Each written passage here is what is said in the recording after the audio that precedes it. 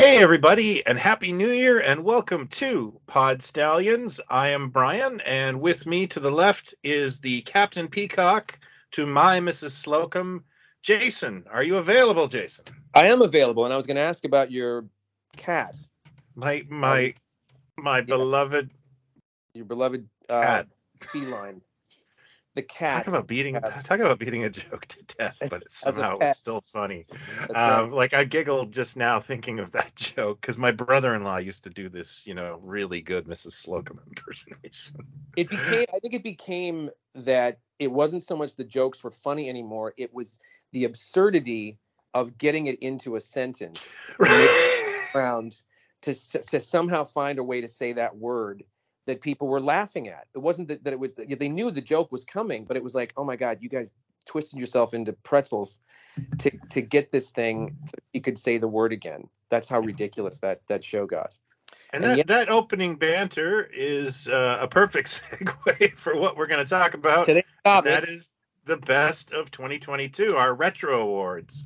We just pick the best things from movies and television and anything we've read or listened to. And well, you know the deal. We're going to hand out fake awards. Yeah. It's not going to be quite as organized as it was last year, but as we all know, award shows are out of control now. Yeah. So and we're both on meth, which has really helped out on our productivity, but maybe not on our cohesiveness or choices. We shall see. Choices. What? So, well, I mean, what we thought was the best of the year. Meth can sometimes. Oh yeah. And I know you're listening, Jason. Yes. So what category do you want to start with? What do you want to go with? Well, I think why don't we start with television, because it's something that I probably did the most this year. I got into some serialized television. Okay, love it. And yeah, that would be the one I can speak the most to, I think, this year. All right. Because when we get into other certain subjects, I want to talk about some genres that have disappointed me this year.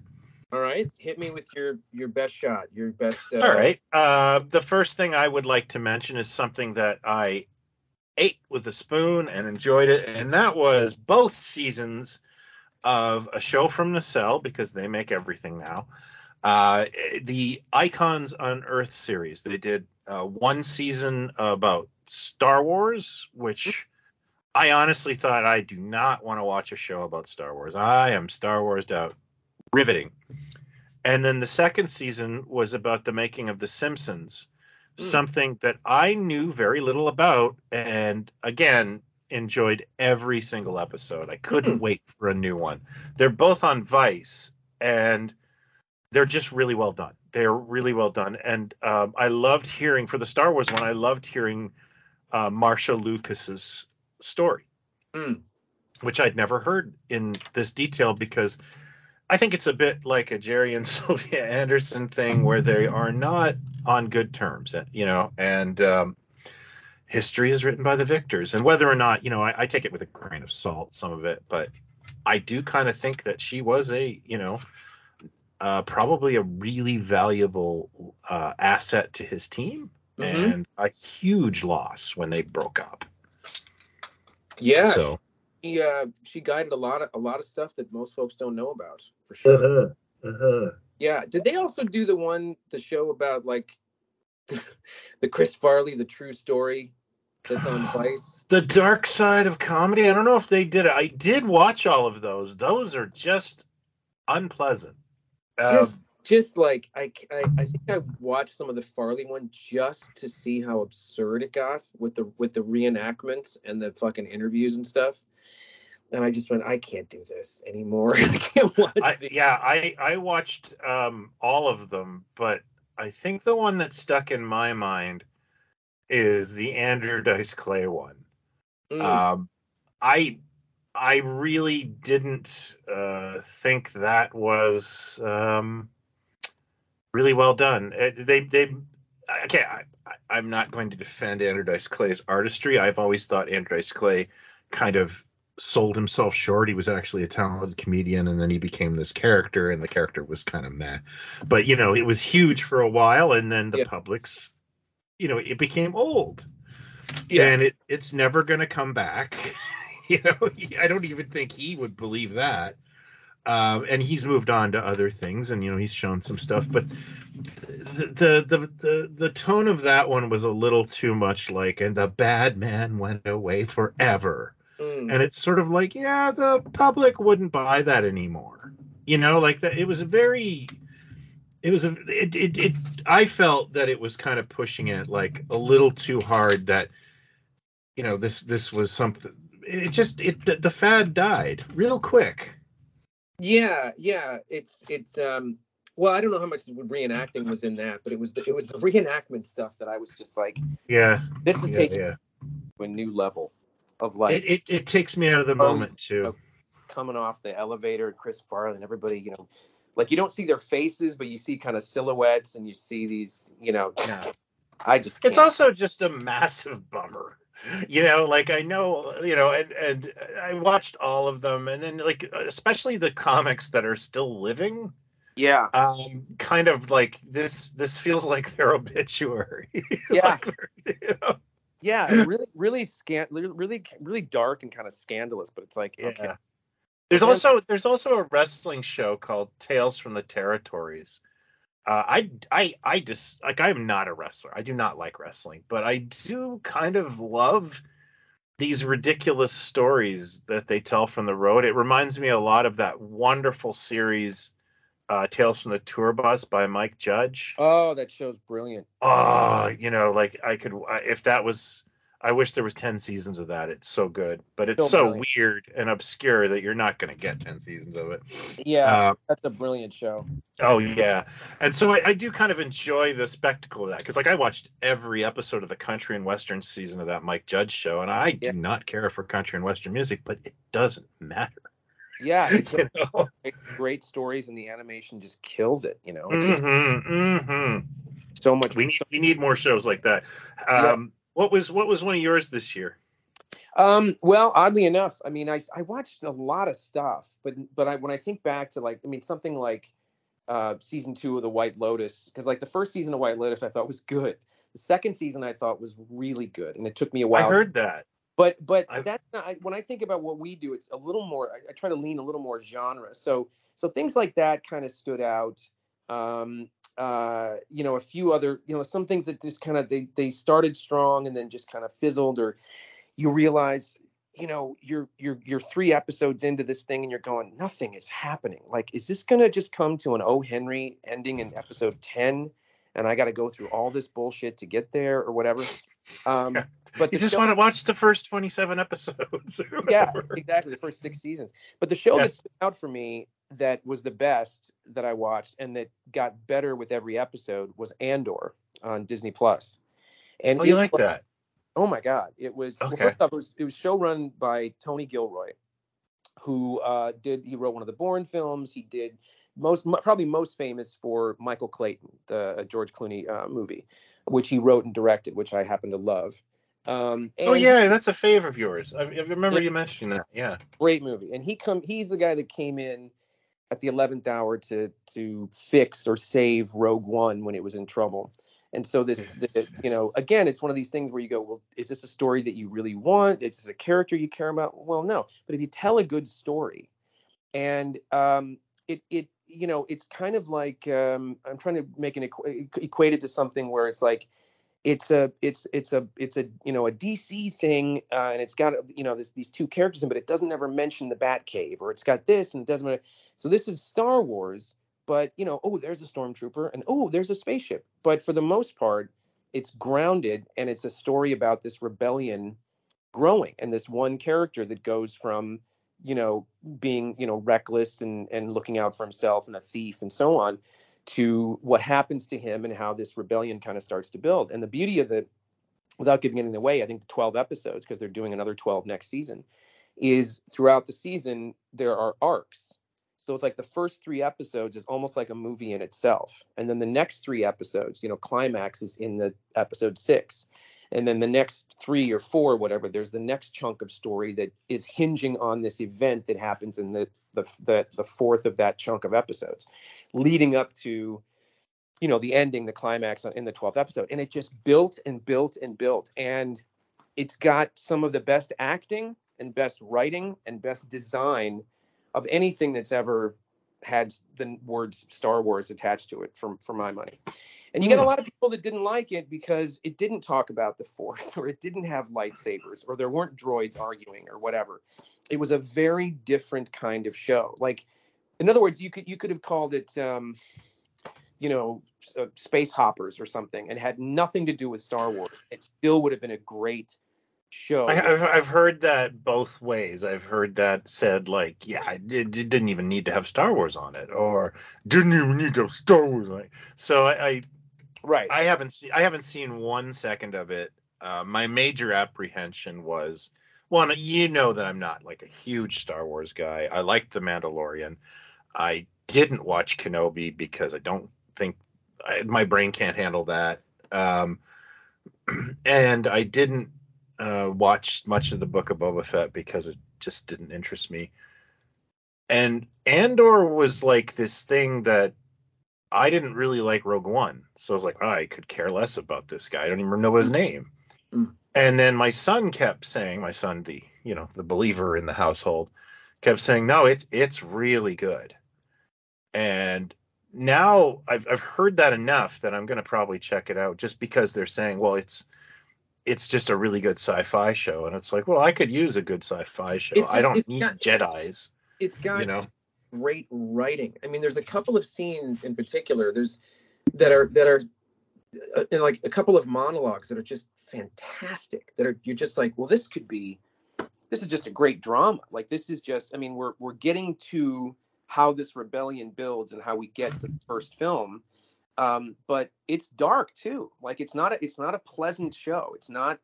There's nothing cute in it. There's no wacky little sidekicks and things. It is an espionage, dark underbelly. And you can certainly see the elements, certainly in Mandalorian and now in this. And I don't know how much was taken into Andor, but, for 10 years, Lucasfilm developed that series called Star Wars Underworld, that was going to be produced by Rick McCallum, and they wrote 100 episodes of the show, and all these writers were living on Skywalker Ranch, writing these shows and coming up with directors, and it was they kept trying to get it done, and it never happened. But it was all supposed to be about not the main characters in that universe, but these dark corners where things happened. And you can see a lot of elements of that must have been put into something like Mandalorian, and certainly you can see some of it in, because sometimes, like, when you get to Coruscant, you're way down in the belly of the planet where nobody is, where some of these dealings are taking place, and so on. And it's just a great show, fantastic cast, everybody in it is great, and it just kept getting better. So I can't recommend it enough. And for me, with those shows, with the Marvel ones, with the Star Wars ones, I'll watch it all. I will watch it all. I will give it all a chance. And not all of them are going to have the same mileage. But I'm willing to watch them. I mean, even if they're, mediocre, I just don't like, I got nothing against She-Hulk, but, and I don't know the comic very well. But I watched the whole thing. It did nothing for me. I didn't think it was like terrible, but I still went, okay, well, we're living in a world where we're getting Marvel shows and, Star Wars shows. Like, that was a real head scratcher to me, because I have stuck my head in a She-Hulk comic before, and it was wisecracky and jokey and seemed really kind of well received. This show comes on, and I just remember reading comments like, I don't want to talk about feelings. I just wanted to punch things. Like, it's called She-Hulk, and I loved there was some stuff she said in there where, controlling anger and that sort of thing when she's talking to Bruce. And I was kind of like, there was a woman's perspective to it, but it didn't feel, to me anyways. It never hit you over that. My thing was, it felt schizophrenic to me. Like, 1 minute you've got a speech like that, and the next minute people are twerking in an office. Yeah, it had a silly factor that actually, after seeing the Eternals, or much of the Eternals, I was okay with Marvel making fun of Kevin Feige and having I was like, yeah, I'm on board for this. And you know what? They don't all have to be comic books. We're not all classics. Sometimes you just read one and go, that's okay.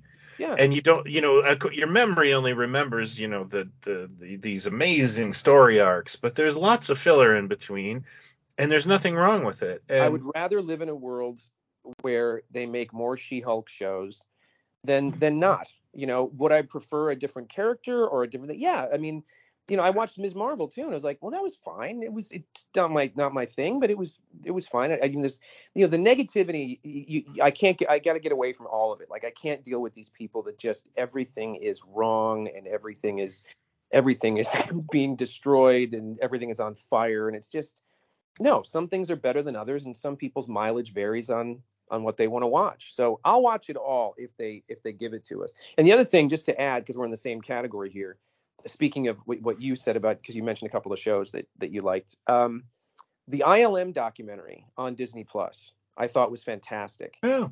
Having seen, however many hundreds of hours of documentary things over the years from Star Wars and ILM and stuff, especially the first 3 episodes, there was footage in there that I've never seen.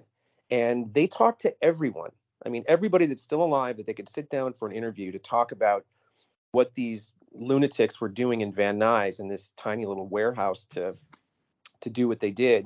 But it doesn't just, it takes you, to other properties, then it gets to Raiders, then it gets to Poltergeist, then it gets to, these other, Star Trek 2 and the CGI in there. And it actually gave me a little bit better appreciation for Lucas. I've always appreciated him, of course, but I think as the years go on, you realize just how many other fingers were in those pies to streamline them to get what we got much of the time, whether it's Star Wars or Empire and different things. But boy, throughout the whole thing, he truly is this guy that sees around the corner of what possibilities are. Even when someone says, well, no, we just, George, there's no way to do that. There's just no way to get that shot that you're thinking. Well, just think about it for a couple days. Take a couple days and think about it. Maybe you could try, 2 days later, they find a way, or 10 years, 15 years later, they find a way and CGI is born or whatever. It was an interesting, showcase for his finding the right people and seeing around the corner to get things made and get things. And the footage was great. I mean, it's really a particular point in time that everything ends up hinging on for the rest of history, movie history, with effects and stuff. Almost definitely, yeah. Really well done. My next one, the next 2 I want to mention are sentences that I'm really not sure I believe I would say. Okay. But and just, this is growing as a human being. So my next thing is, I enjoyed a project with Kunal Nanjiani in it. Oh, that is shocking. Yeah, that is shocking. I know. And it was about Chippendales dancers. Ah, yeah. I watched all with the wife, of course. But I was the one who said, let's watch the Chippendales show. Mm-hmm. Welcome to Chippendales, which, okay, I'm not into Chippendales, but this story is so freaking good. And there's a great documentary on Prime about it that I can't remember its name, but I recommend watching that first, because that documentary is so good at burying the lead. And then when it all comes out, and there's murder in this. Yeah. I'm kind of familiar with the story. Yeah, I'm not. I was a complete babe in the woods, which is the best way to go into some of these things. Yeah. And I remember when I was that documentary was so good. I was like, at midnight, I was still watching it. I should have gone to bed, and I could hear my daughter stirring around, and I'm like, I really don't want to answer this question. What are you watching? Because she does that a lot, and it's like, I don't want to explain myself why. Yeah, it's a long story. It's a long story, and it's not as interesting as you think. So but I would highly recommend that show. Nanjali is playing somebody who barely has any personality, and he pulls it off. Yeah, and it's a he's the guy's never made me laugh, but he's not a bad dramatic actor. And that's what's kept me away from that. And I know how that sounds. It's making it sound like this is I hate him more than anybody. No, of course not. But I have done my time. I have done my time with his Twilight Zone episode, with the HBO series, with the movie he wrote with his wife or whatever, and I've done it, man. I don't think I can do it's Eternals. Like I cannot do 8 episodes of that. It's kind of like some people I just it's like who's the guy on It's Always Sunny in Philadelphia, like, I don't know, we're gonna get there, we're gonna do it, I don't know. Well, you Charlie Day? Well, I like him, but at a certain point I go, I can't take that voice for too long. I just can't. And it's always yelling in Philadelphia. Aquafina is another one that, like, if Aquafina just spoke in most of her parts, if she just kind of spoke, that's fine. But she always has to turn and I just go, I can't. So, because I started watching Shang-Chi, because I realized I didn't give it much of a chance when I watched it the first time. I thought, okay, maybe I should try again. And I started watching it again. I was like, okay, I just can't. There's too many things. Oh, yeah, I like her. But my wife can't. If something's got Lily Taylor in it, my wife has to turn it off. She does something about Lily Taylor's face. I don't know. And you know who Lily Taylor is, right? The actress. Yeah, she whispers too quite a bit. Yeah, but you know what really killed me was one of our favorite bands together is Veruca Salt. Mm-hmm. And guess who introduced Louise Post and Nina? It was Lily Taylor. Oh, really? So I got to tell my wife that, and she was like, "Oh, come on." He does. I can kind of understand the Taylor thing, because she's got a whisper. I've realized as the years go on, I've got a real thing with whisper voices. I'm part of one that was on Prime called The Rig. It's a new show about this kind of Scottish or northern, these British people on this oil rig, and then this fog comes in or whatever. And the woman from I saw that thing. Yeah. The woman from Schitt's Creek, the woman, I forget her name, but she's the one who runs the front desk at the. Oh yeah, her, right. She's great. And who I like just fine, but in this thing, every line is, we need to find out what this is. And if we every single scene and every line is a whisper. And I want to be on set and go, can we just hold for a sec? Is there a reason that you're whispering all the heaviest lines, or like we're all about to die? Why are you still whispering? And I think Lily Taylor kind of does that. Like she's a good actress, but everything is kind of in a whisper. And well, it's a bit like the they parodied that in 30 Rock a lot, the business talk, like Alec Baldwin versus what's his name from Arrested Development, Devin Banks, and he'd be like, yeah, they do that quiet whisper talk. And once that kind of stuff gets parodied, it sort of breaks the fourth wall on it. It becomes silly, right? And you can't look at it the same way. So I understand what you're talking about. It's distracting. It's distracting to the point of, I go, and Nicole Kidman does it with most of her roles as well. She's always whispering. And I think, why is nobody taking the time to say, what are you doing here? You're just, everyone else is speaking at this volume, and you're just, well, I guess we'll find out tomorrow. It's like, what? Nobody can hear you. Okay, so those are 2 shows that sort of come to mind. Oh, I got one more. Okay, go ahead. And this is one that's even weirder than my last statement. I liked a modern Star Trek program. Uh-oh. Yeah, this is me. This is Kirk and Spock and nothing else. Like, I don't care for Star Trek Next Generation. I don't think they're bad, but they're not for me. I don't even know how you get around to watching a new Star Trek show, since you've watched none of the others, really. Well, first of all, I'm not lost, because the concept is pretty simple. Which one? This is Strange New Worlds. Oh, yeah. Yeah. I think it's not, I never, look, I want to just go on record and say that I've watched the Star Trek Continues stuff on YouTube. We can't go backwards. We can't use 60s everything and Tropes. and writing and that ba-da type music. That's silly and played out for us. So I get people that like want to go back to that, but to me that's Branson, Missouri.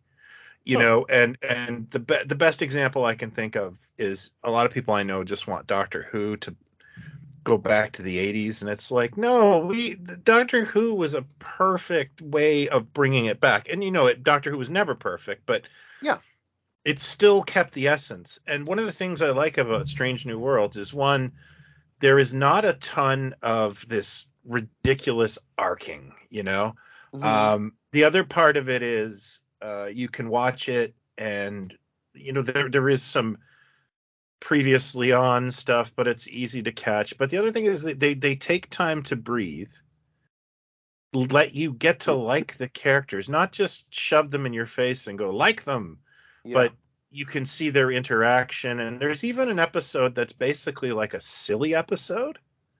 And I actually watched it. I watched the whole season. Yeah. Oh, you did. Okay. Yeah. And then I don't. Because I watched. I gave Discovery a go. I watched the entire first season. Tapped out after 3 episodes. I couldn't stand Michael Burnham. Well, you know what? Yeah. Another whisper actor. Well, if you don't like the main character, what are you doing? And she's whispering. Everybody else is talking like this, and she's going, "We have to find out where this came from." And and you're like, "What the fuck are you doing? Just open your mouth and talk." Like, fucking whispering. But I did it just to do it. We had the license at that point. We went to the premiere and so on and so forth. The second season, when it gets into the Pike stuff, when there's that whatever that crossover, however, I forget how the story went, was this bolt of energy. And see, I would disagree with you to a degree about going backwards. No, we can't go back to what the show, the blueprint of the show, but kind of some of the essence. Yeah, absolutely.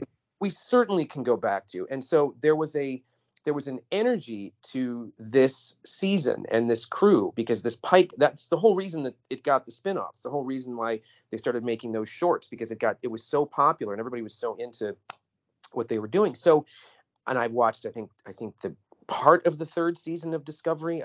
I watched season 1 of Picard. I watched part of season 2 before I just went, I can't believe what the millions that are spent in developing and writing these things, and this is what we're being given. And then I was very excited for Strange New Worlds. Yeah. And I by the time I was like 3 episodes in, I went, you know what? Pike is the least interesting thing on this show. He's in it the least. He has the least to do. Number 1 gets a little more screen time. It seems to be a little more purposeful. Can we just say that is like some of the best casting I've ever seen? Great casting, both. And I don't find the guy doing Spock, the Gregory Peck's grandkid or whatever. I think he's fine too. He's not trying too hard. Whatever. No, he's doing just enough. Just enough. But my problem with it is everyone on all of these shows, Discovery, Picard, Strange New Worlds, everyone's got so many fucking problems. And everybody's crying all the time. Like the doctor's got a thing with the kid, and this other one does. Now she doesn't. Walking down the hall with Spock going, I don't know if I want to be in Starfleet. Oh, well, you know what? Here's an idea. Figure it out. And because you're in Starfleet. Because you're in freaking Starfleet. How is this an endearing character? Like, everybody's got problems or angst, or I hate my dad, I hate my mom, I hate my where I came from, or I used to be a Vulcan or whatever. It's like, how about Gen X Star Trek? Some slam bang adventure. That was the point of this show, Strange New Worlds. But I did like the adventure. To feel like a throwback. That was the point of this. The one that I went, okay, I'm gonna suffer through this and do it just so I can, because there's gems here and there. When they got to that planet and Uhura goes down, and whatever song she was singing at the moment, I don't know if it was Ain't No Mountain High Enough or whatever that song from the 60s that she's singing in the year 5482, whatever, was the key to unlocking. It is the 22nd century. Whatever. It was the key to unlocking this ancient mystery that's about to destroy the universe through song. I went, okay, come on, what are we You, doing? sir, have no heart. And then after that was the let's go to an abandoned station on an ice planet where creatures apparently are living inside humans and bursting out of their chests, etc. So I'm going, is anybody trying to come up? That's a tonal. Yeah, that's like They clearly are trying to, like the fantasy one you talked about and the goofy one, they are very much trying to say we're doing variations on a theme from the original series. yeah. Like most of them are sort of variations. And it looks great, the costumes are great and everything. But Pike was the coolest thing. The dude playing Anson I like him. Anson Williams, what's his name? Anson Anson Mount? Williams. Yeah, it is Anson TV's Williams hot seat.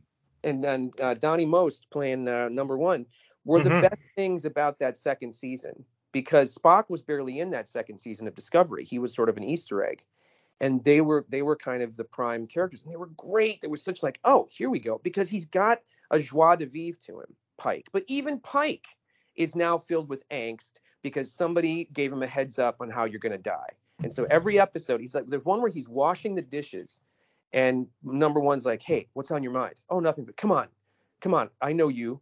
Tell me what's going on. Well, I've been thinking about how I'm going to die. It's like, can anybody just go on an adventure? Can we just have an adventure and not have to take Prozac and shit? You know what? I want you to go back and watch The Cage, because that very first episode, Pike is depressed in Star Trek. Yes. I just want you to think about that. That's the very first episode of Star Trek ever, and Pike is depressed. And it's not like the classic characters, especially Spock and Kirk, were not carrying a weight of something. Kirk, his fear of losing command, Spock, his fear of losing control, and hit the Pon farr and all that stuff. There's nothing wrong with that. It's just that every single character on this show has got some major malfunction that we have to hear about, or somebody has to give them advice and say, it's times like this, I'm about to be eaten by a space creature that came out of someone's chest, but I just want to tell you, maybe you don't know where you belong, but you know how you belong. In these little life lessons, I'm like, fucking hell, can we just have a Star Trek adventure? Very much like the first two Abrams films, which I think the second one is the first half is pretty good because Peter Weller's fantastic. Oh boy, does that go. Like, I like the movie, but it does not make any sense.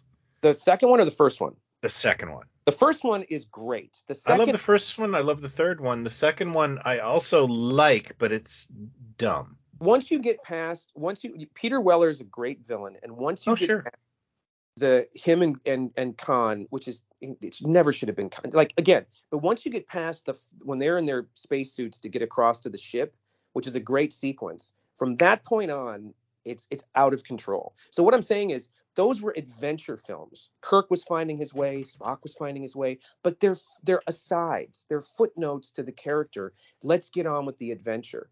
And I don't know, I haven't seen enough of Next Generation to know how much was adventure and how much was personal problems or whatever. But having seen, and I'm just saying this, having seen Discovery and Picard, as well as Strange New Worlds, boy, there's just a bucket full of, I never fit in. I don't fit in. I don't know where I belong. I don't know who I am. Well, my dad died, 2 years ago, and blah, blah. It's like, oh my God, the crying. You should see the crying on Discovery and Picard. It's like, watch the Simpsons episode. If it's a Lisa one, you're going to see tears. It's out of control. It's like, God, can everybody just, how'd you guys get into Starfleet? There's a character in the second season of Picard that there's a time travel aspect, and there's a character, this woman that's an astronaut, that's going to be the first, manned, so the term, person space thing to Jupiter or something like that. And she's got PTSD. She's an astronaut who's got PTSD and keeps having these breakdowns in the capsule, the test capsule. Well, tell me a space program on the planet that would take a chance with an astronaut that has PTSD and can't flick the controls. But it's okay. I will admit that destroyed that Sandra Bullock in Space movie for me a little bit, because it's like, no one, she's all like, I don't want to go to space. They would just replace you. Her first line in the movie is like, "I really hate space. I never liked this." Well, you could have. There was 100 other people who wanted to be in space and could have done your job.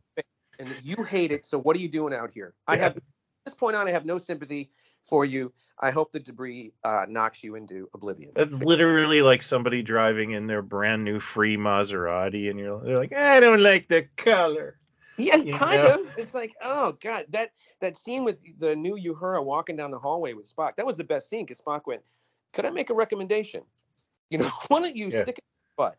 He basically says like, maybe figure out what the hell you want and step aside if you don't want to do this. Yeah. Like she does it that she's invited to dinner with the captain for the first time, and she's kind of getting hazed by some of the crew, like, "Oh, you're gonna do it." And they, "What do you think?" "I don't know what I want to do. I don't think I want to be in Starfleet." "Oh, good move. Having dinner with the captain. Nice. Really, really smooth. And by the way, why are they doing dishes? Don't they have a machine that can do this? Why are they using a sponge? Anyway, let's move on because now I've given my review for something that wasn't even my top thing. So are we on the show? That's okay. Now? That's what we do. Yeah, we can go anywhere you like. I don't know if I can think of another show, to be honest with you. That's fine. That certainly genre related. I don't. Oh yeah, the other one I want to give top praise to is that Toy Shop on Tour. Those guys killed it this year on YouTube. I hadn't seen much of him. I saw the Jonathan Ross one. I thought was astounding because he was so. It was just a once in a lifetime thing. Jonathan Ross, just from the moment they show up, he never stops talking and takes you through this room with this exquisite merchandise that he has. Oh yeah.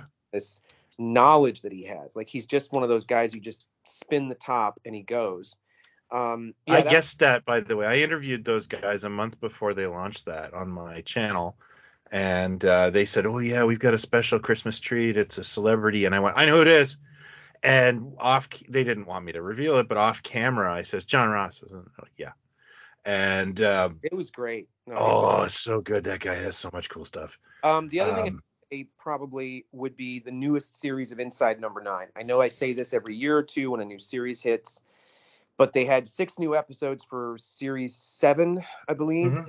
They just dropped a Christmas one that all of them are up on BritBox. I know I go on about this show a lot, but it is, to me, the best anthology series since The Twilight Zone. And they, once again, completely different storylines in each one, from, slapstick silliness to some heartbreak to the one at Christmas that was chilling, a truly chilling Christmas tale that was great. Mm. They just keep impressing, and I hope they at least get to do 9 series of this show because they're brilliant. So that would be my other show. Movie wise, I liked Nope. I thought Nope was really good. Oh yeah. I haven't seen that, but my wife ran out and saw it with my daughter and said it was great. She's a huge Jordan Peele fan. I've seen Get Out. I really liked that, but I haven't seen his other films. I should probably check them out because everyone tells me they're great. Yeah, so. I didn't like Us. I didn't think it was bad, but I just didn't do anything for me. And he's someone that I'm, I get excited about, like, oh, he's doing Twilight Zone, and that was a letdown. And that had its ups and downs for me. Yeah. But it was okay. I mean, the one I remember watching one and just being like, okay, yeah, that's a good stinger, but it's not like, yeah. And that's the problem with writing Twilight Zone. Yeah, it just I mean, they it kind of went away then. Maybe it's not coming back. But so I'll watch anything he does. But I thought Nope was really good, and mostly in the daylight too, as the story that it told. And so it did a great job. The cinematography was great. The music was great. Interesting story, and something that's being told kind of differently that hasn't been told before, and that's tough to do. Yeah, I didn't watch a lot of modern films this year, mainly because of my work schedule and my love for terribleness. But I'm just trying to go through the list of stuff, and then the stuff I did see didn't wow me. And what I wanted to talk about this year is that the superhero genre didn't do anything for me this year at all. I don't know if you feel the same way, but I don't have, every year we've had a superhero film on here, but not this year for me. Yeah, I'm trying to think of what we got. I mean, I eventually saw Black Adam, and that did nothing. Yeah, Black Adam felt like a movie that I would have cheered for in 2004. Well, yeah, when there was nothing, I suppose. Yeah, but Exciting. now we've just been exposed to so much stuff, and I just don't think, and this is no offense to The Rock, but I just don't feel like he sold it. Here's my problem. Okay. From the get-go. Let's say that thing was much better than it was. Okay. Mm. This is a thing that has been talked about since, I believe, around 2008, maybe even 2006. This has been talked about. At one point, he might do Doc Savage, because that was talked about with Shane Black, because he wanted to do that for years, but the studio wanted to make it modern and he wanted to make it a period thing. But The Rock might have done that. But this Black Adam thing has hovered for so long. And if you look it up and you read its history, your jaw will hit the floor. You won't believe. Oh yeah, it's always just keeps popping up and going away. But it's also like the money that's been spent, the money and the time and the writers and the so this movie ends up costing, I don't know, $220 million or something. But you've already spent like $200 million on script and design, and is it going to happen, isn't it going to happen, whatever. It just keeps floating around, and then when it finally happens, this is kind of what you get. And then like a month later, after you've brought Superman back, a month later they go, yeah, you know what, should we change our minds? Yeah, no. Yeah, we're just gonna wipe the slate clean and let's just forget this ever happened the last 15 years that we spent on this. Actually, another going back to TV, the one superhero thing I did like last year was Peacemaker. Peacemaker was great. I thought that was wonderful. Yeah. So I guess there was one superhero thing. I guess the best superhero movie I saw that year, and I'm sure you agree with me, is Morbius, because that needed a movie. Fuck, I don't. You know what's funny is I tried to watch that twice. Why? And because I thought, well, maybe I'm too tired to maybe I should just give it another try. No, you were right the first time. The same spot I did when Matt Smith starts running down the street like a jaguar, and I was like, okay, that's it, I'm done. You know me, right? You know me that I watched that with a giant grin on my face and like enjoyed it, like, if you've ever seen the episode of The Simpsons where Nelson goes to see Andy Williams, that is how I felt, because I knew it was bad. I went in going, this is going to be bad, and I was really happy. Yeah, I don't get the same thrill as seeing Schadenfreude is good. I don't mind like getting through a bad film and going, oh boy, that was bad. When it comes to more of the modern filmmaking, where it's like the money that is spent on these things, yeah, and from the get-go, you don't have it on the page. And there's a couple of recent things that I won't even mention right now, because we'll be on this call for the next hour, and I'll be ranting. That everybody just starts falling over themselves, for, and you're going, what? Oh yeah. We had that conversation. What the hell are you talking about? But I was going to say, speaking of superheroes, unless I'm getting my years wrong, the Batman came out. Yes, that was didn't that come out in 2022? March. Yeah, and okay. So that's a successful film, critically well. Yes. And I don't want to put it out there that I hated the film. I didn't. But it isn't like a lot of Reeves pictures. I walk out of them and go, that was good. I don't need to watch it again. And the best thing that came out of that movie for me was my daughter's Paul Dano Riddler rant impersonation.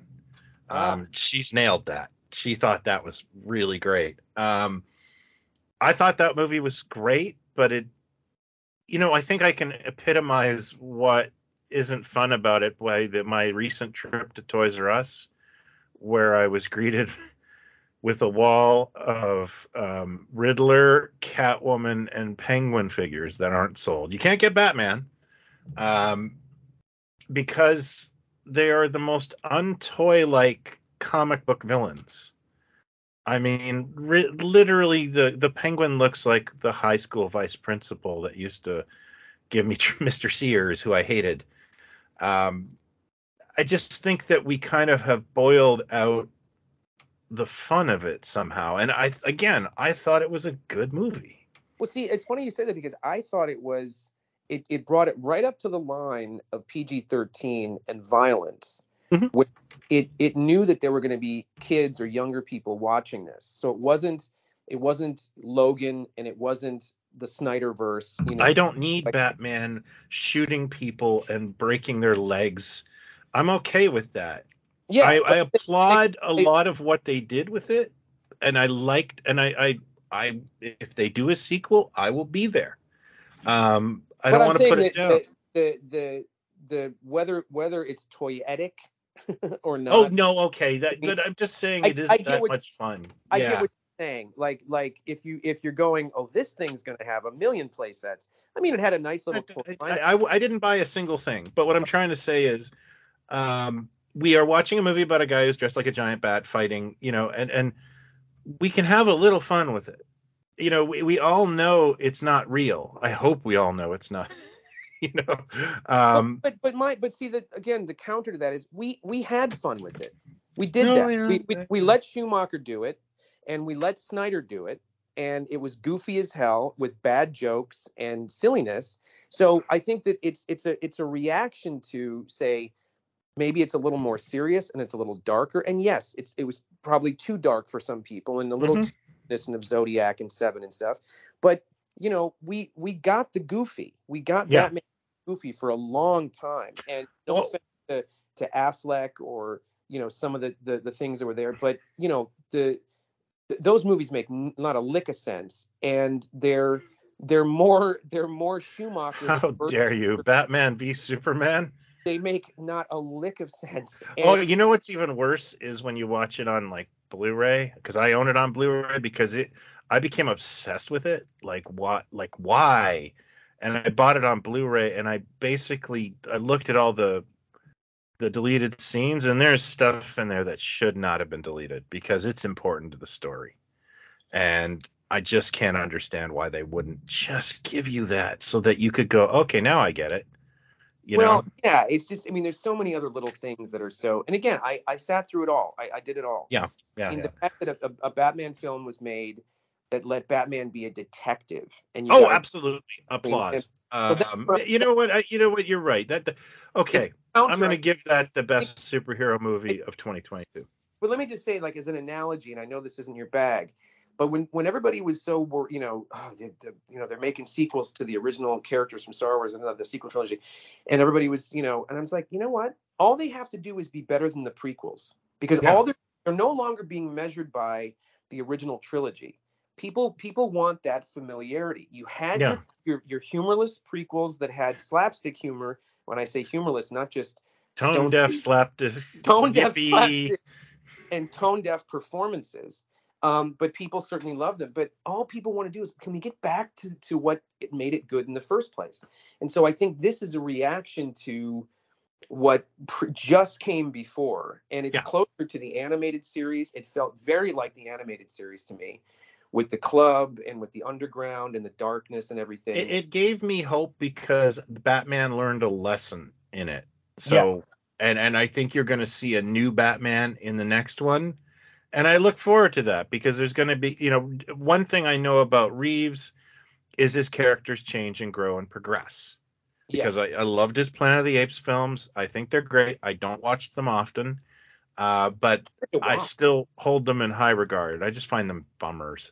I can't take those poor monkeys getting. Yeah. It's like, and it's like I still like, but were they good? Did I enjoy myself in the theater? 100%. Yes. 100%.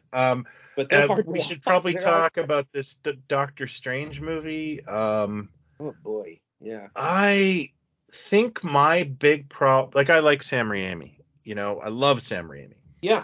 And it was not a terrible film. by any stretch of the imagination. But I found it was that the whole title, the multiverse of madness, I wanted a multiverse of madness. I wanted all kinds of weirdness. And I wasn't expecting Scarlet Witch to be the villain. I hope everyone's seen that. Spoilers. Yes. The movie came out when? It came out in April or May. It came out in May. You've seen it. And I think I was let down by expectations. Well, There really wasn't enough. I wanted more multiverse. I'm so glad you said that. Yeah. Because he was first announced, and the title was The Multiverse of Madness. You go, okay, let me get this straight. Multiverse of Madness. Doctor Strange, Sam Raimi? Are you kidding me? Yeah. I want to see those Ditko pages, that acid freak Ditko unit, like craziness. This is the movie to do it. This is going to be him walking through dimensions and talking to 8-headed, amoebas and weird things. And, if ever there was a team up where you go, oh, well, this is a great marriage here. We're going to go into, this is going to feel like going into an old school Doctor Strange comic book. And that's not what it was. That's not remotely what it was. And it was, there were little flourishes and little bits of weirdness. There's fun stuff in there. There's good Easter eggs. And it's got a good cast. And I just felt it was kind of, on the Marvel scale, middle list somewhere, and I felt that it was going to be, I just had this idea that they're going to really throw spaghetti on the wall for this one, and I think they should have. And I appreciated the zombie Doctor Strange at the end. That's a very wonderful Sam Raimi touch, but I really wanted it to be more about the multiverse, and I felt a little let down by that. And they're to each their own. But you're right. I would say the Batman is probably the best thing I saw this year with superheroes. I think there was another movie with I can't find it on the list here, but Sylvester Stallone was in a superhero movie that I largely found inoffensive and kept thinking if I saw this in the late 90s, I think it was awesome. And, now I just was sort of like, there was a Thor movie too. Oh my God, I'd forgotten the Thor movie. I was going to say, do we really need to... I will say. You know what? A wonderful, wonderful closing act. Just like a Schumacher thing of like, we are gonna double down on the funny, and it just didn't. It needed to be trimmed. That was the problem. Like, I it's really become this thing that has just been like the worst film ever made in the history of Marvel. I don't think. No. Like, it's. Oh hell no. Have you seen the Eternals? Yeah, it's not great. Okay, yeah, it's got problems, and the problem is saying, well, we turned it up to 10 on the previous one. Let's turn it up to 12 on this one, and everything is wacky, and that was the problem. But there were good moments in it, and it was, I get why people didn't like it. I didn't hate it. I didn't think it was awful. I didn't think it was nearly as bad as people said, or Doctor Strange. I just think they both were kind of misguided. There were, they should have. I actually enjoyed parts of the Thor movie, and I didn't pay for it. I didn't see it in the theater, so I was like completely fine. I have not seen Wakanda Forever because I am sad. I really liked Chadwick Boseman, and I just was like, I don't want to see a Black Panther movie. Like, it bugs me. And I meant that, I didn't think Black Panther was a great movie, but I thought it had an amazing, likable cast. Yeah. And it overshone the predictable plot, and you liked the people, and I especially there's a few people who have embodied a superhero. You could talk about Christopher Reeve's Superman. Chris Evans, Captain America, works for me on many levels. And I loved Black Panther as a kid, and this guy nailed it. And that's one that kept me away from it was the sadness. Like, I don't want to be sad. It's just, it's too soon, you know? And Yeah, it just bothered me too much. It's like, yeah, no, it's like that season of news radio after Phil Hartman died. I wanted to love it, but I was still in mourning. well, it just reminds you, like, for a brief moment, we sort of had all these great characters and all these great actors that were playing. Like, you just kind of went, yeah, I got no problem with any of these people being these characters I've loved since I was a kid. Yeah. And then Black Panther, you're like, oh my God, like the scene in Civil War when they come Oh up on yeah. the tarmac and you go, my God, I'm sitting in a theater looking at a comic book. Like, this is Mhm. like a double page spread in a comic book. And he was so integral to that whole story. Yeah, he gave it he grounded it, and I really liked his performance, and yeah, that one bugged me. Yeah. Now I'm just trying to pick out a few things that I found were high points, because things like Halloween Ends and all these sequels, they really didn't do it for me this year. Yeah, me too. But the one that really kind of surprised me, and I don't care. I really liked the Weird Al movie. I didn't see it. Oh, I have not. oh, okay. I don't want to give it away, but Okay. I should just tell you that, like, Weird Al has no drama in his life. He loved his parents. He's Right. not been. So they decided to, like, throw. It's a parody of, and it should be a parody of all the biopics. Yeah, the trailer was great. The trailer Yeah, had, and it reminded me a lot of Walk Hard, which is one of my favorite comedies. yeah.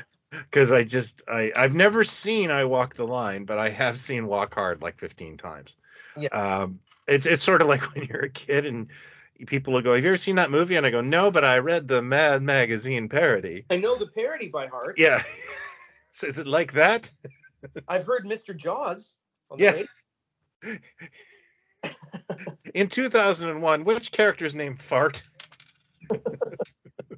I mean, I will see it eventually. Yeah, it's not, it's just good laughs, and the best part of it is some of the celebrity cameos. And he's someone that I have nothing against. I'm sure if I sat with Weird Al and talked to him, we would have a good old time, and he's a sweetheart of a human being. I got nothing against him. I just and never cease to be amazed at the if you had told me 25, 30 years ago that he was going to be bigger now than he's ever been and sell out stadium stuff, I would have said you're insane. I would have kicked you in the balls. I don't know. He used to come to Canada and take over Much Music, and it was amazing how entertaining that was. He's very funny. He's very like he's and I was first in line for UHF back in the 80s, and I liked UHF. Of course you couldn't see fucking Ghostbusters 2, but you found the one theater that was playing UHF. It was across the street from the and you were first we had 4 theaters downtown when I was a kid, and there was the 3 really nice ones and the Marks. Was it on a double bill with K9? Yeah, no, the Marks was just, yeah. Fine, I saw K9. First date movie. You're the one ticket. You're the one ticket for that movie. But the Marks always played, like, everybody else would be playing, a big film, and the Marks would have Born in East LA or Fletch Lives or Caddyshack 2, and Brian Hyler was there.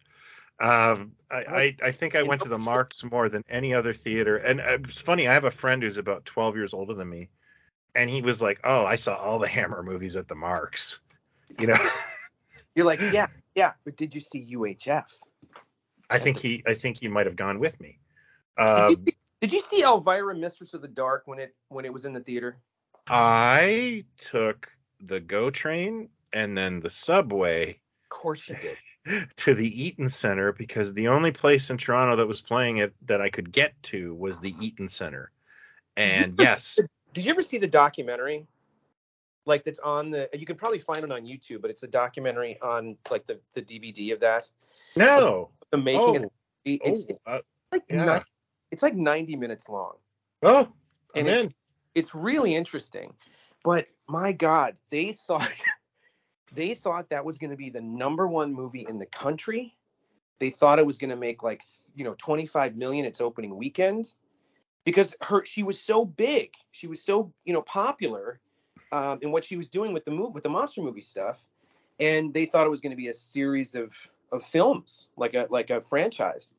And they had this premiere in Westwood, and it was just, when you get to that part of the documentary, it's just so sad. Like, they all were so, what is going on? Why is nobody, we had the premiere, but like now it's open on Friday and like nobody's here. There were like 4 people in the theater, and they couldn't figure it out. They could not figure out why it didn't work, because it's a funny movie. It's a fun, silly movie, But it is. I like the film. yeah. I laughed my ass off in the theater when I saw it, and all my friends did too. So I don't know why it wasn't. It definitely should have been. It definitely should have been a bigger hit than it was. It really thudded out, and I honestly feel like it. There's stuff that was a hit in the '80s that shouldn't have been. Yes. And And that it hit at just the right time for her. Like, she couldn't have been more in the zeitgeist at that time. And it just thudded. Okay, so that's TV, movies. Yeah, I guess everything all at once I liked, and Yeah. I really enjoyed. I thought about it long and hard. It was that film I just recently watched, because we were going back and forth on it on the phone the other day. Mm. Oh crap! Oh, The Menu. Yeah. I liked it a lot, and I kept thinking this is Vincent Price's greatest film he never made. It feels like a Vincent. Yeah. And I've thought about it, because a lot of movies I liked but I didn't love, like Glass Onion, which I know you're not fond of, but that's a whole episode. Yeah, we'll just put a cork in that bottle. But I really, the more I think about The Menu, the more I was like, yeah, that was really good. Let me just say again, you know me. Yeah. If I'm negative about something going in, if it knocks me out or if I appreciate it, I am not above saying, I thought it was going to be bad. I really enjoyed it. So it's nothing to do with any personal tastes or previous experiences. I'm not. I know you to be a fair guy, and I think I feel the same way. I can admit when I'm wrong or when I like something. I just mentioned I like something with Kunun. I can't say his name now. Nanjali guy. I'm not a fan, but he was good in it, and I will give credit where credit's due. I couldn't wait for the next episode. And that's an endorsement for me to be on the lookout for it. I will probably give it a try because of that. It's worth a try. I mean, it's there's a lot of man-on-man action in it, but it's worth it. Yeah. The Menu I thought was good. I wanted it to be, I was hoping for something more, but it was well done, and Ray Fiennes is terrific. Ray Fiennes is so funny in it, and that's the thing that kills me is it's a deadpan serious movie, but it has laughs. Yeah, and Nicholas Hoult was brilliant. My God, he's so funny in it, and he's so obnoxious. So obnoxious and so goddamn funny. And I can't believe that's the same guy from Mad Max Fury Road, like the Lovely Day guy. How about he's the kid in About a Boy? Come on. That's Nicholas Hoult, the little kid from About a Boy with Hugh Grant, the Nick Hornby book. And the guy hasn't really aged, has he? No, and he can do anything. He does a great American accent. He can do, sexy drama. He can do, Fury Road type things. He's really, I wouldn't have thought that kid would be as versatile as he ended up being. He's terrific. What else? Toys. Let's talk toys. Because I didn't buy many books this year. I have one book I'll recommend. It's called The Bootleg Bible. And this was gifted to me by the author. Now, when I wrote Rack Toys, and I'll put a link to it because I need to talk to him again. But the fellow's name, because it's not in front of me, is Ben Gore. And when I launched Knockoffs, he wrote me and said, "You want to trade?" And the back portion of Knockoffs was interviews with bootleg toy artists. And when I did it, I realized that like I only gave like 15, 20 pages to those guys. And I thought, man, this could have been a book on its own. Yeah. And of course, myopic Brian never realized that another guy published a book just on that. And he wrote me, and he's a very nice guy. And I've been meaning to plug the book, but I actually, in my ADHD world, it was on my desk, and then I lost it, then I found it, then I lost it again. I'm a pain in the ass that way. So, yeah, it is a wonderful book that talks about bootleg toy makers, which is just an endless source of fascination for me, and I highly recommend it. Your new semi-obsession.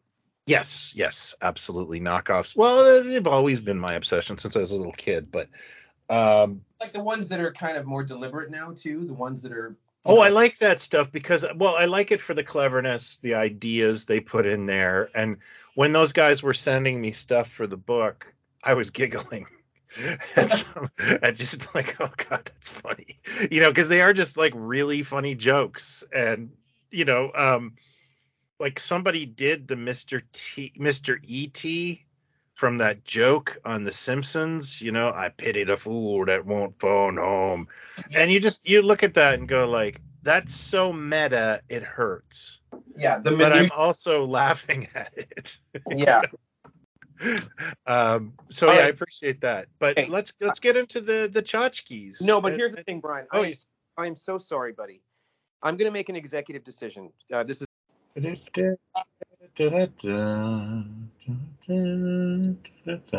we go. Hey everybody, we took a quick break, a 5-day break, to record this episode, and that's why I'm wearing a different shirt, and Jason got a haircut.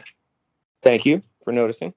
But we're going to pick up on our best of 2022 right now, and I believe we were at toys. And I guess, dolls. How dare you? No, I like that word. Are you taking dolls back? Oh yeah, I man dolls. Really? You think this is a good idea? You think this is a good idea? We're Since college, and I stole it from a friend of mine, because my friend always used to come into my place in college and say, "I like to look at your man dolls." Well, I guess it's better than figurines. The classic. Oh, there's something just kind of like harsh about figurine. Like, don't drink that person's tea; they're going to poison you. It's just it's the figurines. The classic, aunt or grandma or someone going, well, why don't you go get one of your figurines? Like, they're not figurines. They're not precious moments. It's an action figure. What's wrong with you? Why don't you play with your collector plates, Jason? Your Hummels. Your Hummels. Yeah, I have a friend who says nerd Hummels all the time. And while accurate, I don't know, it lacks sort of a satirical spark because it's so true. You wouldn't even call, if someone collected toy soldiers, like vintage toy soldiers, you wouldn't call those figurines. You'd call them toy soldiers. Yes. Yeah. Figurine is very specific, but I can let man dolls slip. Man dolls is my favorite because I like a cloth. I like the soft goods, and I don't care how that sounds. I know you do. People, it's getting around. Lots of people are saying that about you. That's the name of the bar I'm gonna open. Soft goods. Soft goods, half off. So tell me what you liked this 2022. Well, I have to tell you that 2022 saw me spend more money on modern toys than I have before. It's not more than vintage, because that's impossible. Stop the press. Yeah. That is a record-breaking thing for you. You are not it is. A modern toy guy. Like, I'm a very of a certain era toy guy. I like Mego style figures. I think that's pretty obvious. Yes. And then I can be enticed because I was like a child of the 70s. I like the 3 3/4 a lot. And I got to tell you, this year I did not really differentiate from that much. Those are the two scales I dabbled in. But I bought a lot of stuff this year, Okay, and yeah. hit me. Okay, well, the first thing I would have to give the best of the year to is Super 7's Godzilla range. Okay. I'm looking at a few. I didn't buy them all, but I picked up Godzilla, of course, Mechagodzilla, because Godzilla versus Mechagodzilla is my favorite film, and they did Jet Jaguar. Yeah, they did. And had to have those three, and then I think they're coming out with like a couple other characters. Like they're going to do Gigan. I got to have Gigan, but I mean, for $20, I will buy these all day because I never had any Godzilla toys as a kid, and other than a wind-up Sparky figure and that weird bendy that GLJ made, and I loved those. I love Godzilla, and to get a 3 3/4 inch, Yeah. Godzilla was just like, yep, that's for me. And there was nothing as kids. I mean, there was there was the Mattel show, Godzilla. but like how many kids could get that? But like there just wasn't for something that was such a perennial on TV that we saw every other weekend, and the cartoon and everything. There was no Godzilla stuff. Like I couldn't find anything when I was a kid. Well, I tried very hard to get my folks to buy me the Shogun Godzilla. They said no. And that was it. I don't think I had any other opportunities. And the minute that I figured out that I could, take money and put it into a money order and send it out, so like the 7th or 8th grade, I became addicted to like Godzilla model kits and all that stuff because I was trying to kind of pick up that stuff I always wanted. Yeah. No, and the Super 7 ones, the packaging is great as always. It's fun. Yeah. Figures are great. I love the Jet Jaguar, and I got the glow in the dark ones from Comic-Con. Cool. Set of 3. There's just so much fun. Then the little mini Mattel one, the redo of the I liked that very much, and that's above me. But these ones where it's kind of this little universe of 70s style Godzilla figures. Oh yeah, chef's now. Do you have any interest in what Mezco did? Do you care about? I bought those and sold them because those are like $80 a set, weren't they? Yeah, I bought both of those, and then I think I pre-ordered them like for a year almost. And in between that, the Super 7 stuff came out. And I was just so smitten with the Super 7 stuff that I sold my sets actually recently to a friend of mine. Because it was just like, meh, But those are like what? 5-inch scale? Kind of like, how big are those? I never took them out of the box because I had the Super 7 stuff. And like I said, like this scratched the itch for me. Yeah, they're kind of, yeah. Yeah. Well, as long as we're talking about Super 7, which was bound to come up, and I've got a smattering of things that I really enjoyed this year. A smattering? Yes, a sprinkling, a smear of seasoning.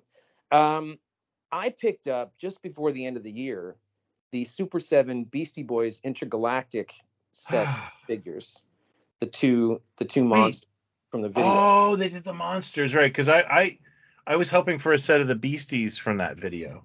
Yeah, they might be doing it. They did the Sabotage ones, but this is really beautiful. I mean, it's like the robot and the creature, but the packaging is fantastic. Yeah. Like I think it's like the robot head on the front, and you slip the set out, and it's, of course, I haven't opened it because it's such a great little scene, but that was pretty cool to see. I didn't know it was happening, and I was like, okay, now you got me for one of your music things. So I picked that up, and I've got the Godzilla ones as well. The little I particularly like Mothra with the little egg. I didn't actually get Mothra. I'm being very selective. Well, I always think that like Mothra will not be the one that will be hard to find. Like if I'm at a show or I see it on discount because it was made with lead paint. It was made without Toho's permission, and they're going to yank it from shelves. Right, and made with lead paint, so it's the joke's on you. You don't get one. Well, lead paint is delicious, but I understand. What else did you guess?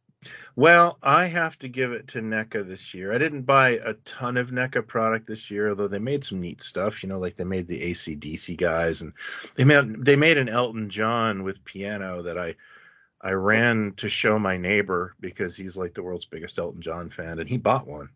Oh, no kidding. But I bought the Elvira. Oh yeah, I almost got that. And my daughter stole it because she likes Elvira, and I was okay. So I bought another Elvira. What a great figure. I've always, my love for Elvira is deep. And like I've said before, and that figure was like the perfect collectible I've always wanted. It's Amigo scale. It's great detail, but not too much. And yeah, perfect. Almost it is the kind of thing too where you go, well, there must have been something before, right? Wasn't there something that was made? Maybe I'm wrong. A couple of companies have made it. Figures Toy Co. actually made one in the 90s. Oh yeah, that's and right. It was it was good it was very 90s. Yeah. I was always hoping they would pick up the license again because they had Svengoolie. And I thought, Elvira would be perfect for their new stuff. But I guess, NECA got there first. And there was also, I think, a figure by Amok Time Toys that was, nice, but it was more in line with like a NECA 7-inch. Okay. And I don't cotton to that scale, so I just passed on. But I thought it looked good. Was this back when the first one you mentioned, were they doing like the Rocky Horror ones? Was it kind of in that line? No, I think you're thinking of Flat World when they were trying to do that stuff. Oh no, the ones, not the one you're talking about, Charlie Flat, like the 8-inch. Yeah, he had the Rocky Horror license. They never came out with them, but they looked really nice. But there were Rocky Horror figures that were made. They were more like statues. They weren't really like action figures, but it was like the early days of like whatever that company was. I swear they did like some Three Stooges ones, I think, or maybe a Cheech and Chong set that was made. Oh, I know what you're talking about because I remember those Cheech and Chong figures. I think somewhere I saw just a Cheech or something, and I was like, oh, you can't sell that. Yeah, no, I don't remember. I'm not a big Rocky Horror guy. No, me. I mean, I dig it, and I love Tim Curry, but I recall like 2 or 3 characters being made, and I thought the Elvira was around that time, but I might be getting it wrong. I almost got that Elvira. Yeah. I mean, I think it's going to be one of those things they keep making. But when I look at my collection of NECA figures, it's really oddball stuff I keep. Because I buy a lot of it for the show, and then when I'm done with it, sometimes I keep it and sometimes I don't. But I have their Snake Plissken. They're both their Jaws characters, and I have Bob Ross and Richard Simmons and Elvira. That is an interesting cocktail party. Richard Simmons is like amazing. I got the Jaws ones too. I think those are fantastic. I bought them because I really want to put a set together, and they may someday come to an agreement with Scheider, and because that prototype is amazing. Yeah, it looked great. But I didn't want to like that to happen 5 years down the line, and then I go, oh yeah, now I got to get Quint, and Quint's like $1,000 in an antique mall somewhere, Yeah, that Quint. I mean, they're both great. I mean, I've got the scuba one and the regular Hooper and the Quint, but that Quint is just, I mean, it's eerie how good that sculpt is. It's very good. Yeah, and I'm glad they made it. So what's next on your list? Well, I would say I really love the fact that Playmates has the Star Trek license again. Okay, I'm going to go out on a limb and say I don't give a darn. Well, let me finish. Okay. Why I'm so happy about it, because Star Trek is something that's believe it or not, it just, as much as it's in the consciousness, a lot of times the merch just doesn't work. It doesn't move. I mean, we had the license for a while. We made some really, like a Spock bobblehead and things like that, but it just doesn't, I mean, I'm sure you bought like the Migos and then the diamond one that came out of Spock and Kirk or whatever. And, because it's been so many different licenses and over the years. But I stick to I've never been a fan of Playmates. Anything Playmates has done really. So I just stick to Mego when it comes to Star Trek. Yeah. Oh, wait a minute. I bought some of the first movie stuff because I actually thought it was kind of fun. It felt like it was being made for children, and something about that made me happy. Yeah, sometimes I don't need, it to be a sculpt that looks like the NECA 8-inch Quint. It doesn't have to be Hot Toys or whatever. And sure. The fact that Playmates has the scope of the shows and the movies and everything, nothing against Next Generation or any of the other shows, just was never my cup of tea. But the fact they made a Kirk and Spock from Wrath of Khan that are toyetic, they're not like this, because those are also sculpts that are kind of hard to nail, as we've talked about many times. Like a lot of the stuff that Diamond did of Shatner just doesn't quite work. The ones that they made. I did get the two, but that might have been the year before. The Wrath of Khan Migos of Kirk and Spock. Yeah, I have Kirk, Spock, and Khan. I love those figures. I don't love the Khan. I stopped at first. I just did something about it just does not work for me. But the two of them, this Kirk and Spock, I think are great figures. Even if the trousers are wrong with the boots, they're wearing slacks over shoes. Actually. When they should be wearing their trousers tucked into the boot, so that's kind of a thing that irritates me. But anyway, they made this new line of figures, and they're somewhere in between what the Playmate stuff originally kind of looked like, and just stuff that looks more realistic. It still looks like an action figure, like if these had been out in '82 when Wrath of Khan came out, I would have been all over every character from that movie. So I dig that, but what I really love is the Enterprise. Oh yeah. And I think they redid. I think this came out in the original Playmates line from whenever they started doing the classic stuff, but I don't know how different it is. But it's like a $25, $28 toy that is a real. Again, I've got one from Diamond from a few years back that looks like more of like a model kit, and it got all kinds of Kirk phrases and things. It's great.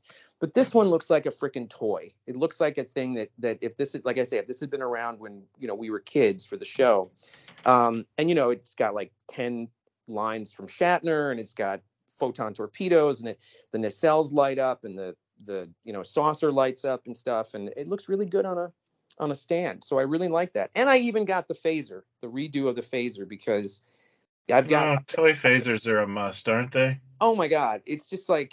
I've got one from a while back that was, I think it was a remote, or a Bluetooth, a remote or something, but it was like a high end with a metal handle, and it's gorgeous. The thing comes out, the other phaser comes out, and it's got all these sounds, and it's heavy, and it vibrates when you pull the trigger, and it's got different things.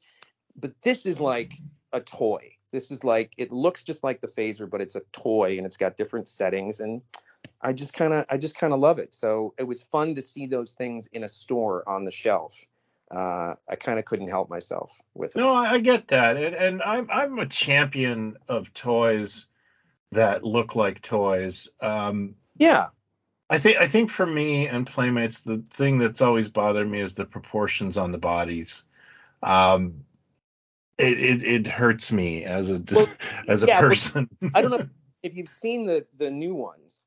No, actually, I haven't seen them. Yeah, they're more like the Kirk and Spock look more. They're the packaging and a bit of the essence is reminiscent of what they did in the 90s, but the figures themselves are not. They're much sleeker and thinner. Like it's still a mass market toy, but they don't look like shorter and kind of chunkier like the Playmates ones did, and more soft. They're more realistic looking. So there's this weird balance where they've kicked it up to all the sculpts, the ones that I've seen from Discovery and the Picard and the Riker, they're not soft like the Playmates ones way back, and they're not quite Diamond. They're somewhere sort of in between. So what I'm beginning to think is like it's sort of like when Kenner takes a classic card back but the figure itself is not a vintage figure, right? Like it's it's got articulation. Like I Yeah, buy enough of these clones for the boy that I know that yeah, it looks vintage, but it's not. that's a good, yeah, because Yeah. now what Hasbro's doing is they're putting out the retro line that's like redoing the ones from the 70s or 80s Star Wars, and then they've got the vintage collection, which is a vintage card, but the figure is much more like a Gentle Giant sculpt and loads of articulation and stuff. That's kind of what, because if you pass these in the store, you'd go, oh, they just re-released the Playmates figures, but that's not what they did. They made all new sculpts and all new molds for all the characters. But there's so much cool vintage stuff that they did, like the Where No Man Has Gone Before phaser, and the different movie phasers, and the different tricorders, and so maybe they'll end up putting all that stuff out too. If it works. I don't know if it's even working, but it was just kind of fun to have. Star Trek seems to be a really dicey game. It totally is. Because I've been watching Mego stuff, and I mean, where I live, the Toys R Us, if you want Star Trek figures, you get Mego because there's nothing else in town. And I've watched like 2 or 3 waves of Mego come through my town, and Picard and Q just sit there and sit there and sit there. And I think I was a little surprised at that. There's something about anything besides the classic characters that just it doesn't. I don't think the show resonates that way. I don't think the fan base is into toys. I don't think most, they some of them are, obviously, like my buddy Matt Weinhold, like he's got a bunch of the Migos and the Playmate stuff because he loves Deep Space Nine and stuff like that. But it's just a different thing. I don't know why that is, but I think the classic stuff does the best. So I'm hoping that they keep this going with the classic series, because that's what we wanted to do. Like if we did, Biff Bang Pow at one point had the Big Bang Theory, which was a big convoluted thing, how that sort of happened.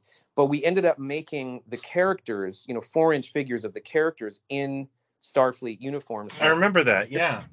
And they were great because there were loads of articulation, accessories and stuff. And we were just begging, please give us the because we already had Star Trek, like, let us do these for Star Trek. Like, no, someone else has I forget who had it at that point.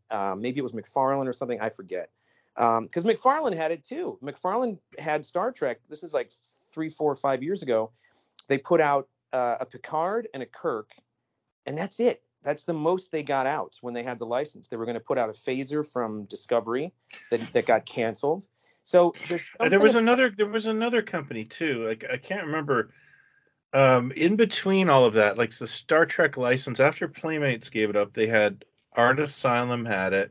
Yeah. And then very briefly, there was a company trying to do like this Gene Roddenberry and Shatner on a chair scenario. I don't know if they got it done. Yeah, I remember that now. Mm-hmm. I don't know who that was though.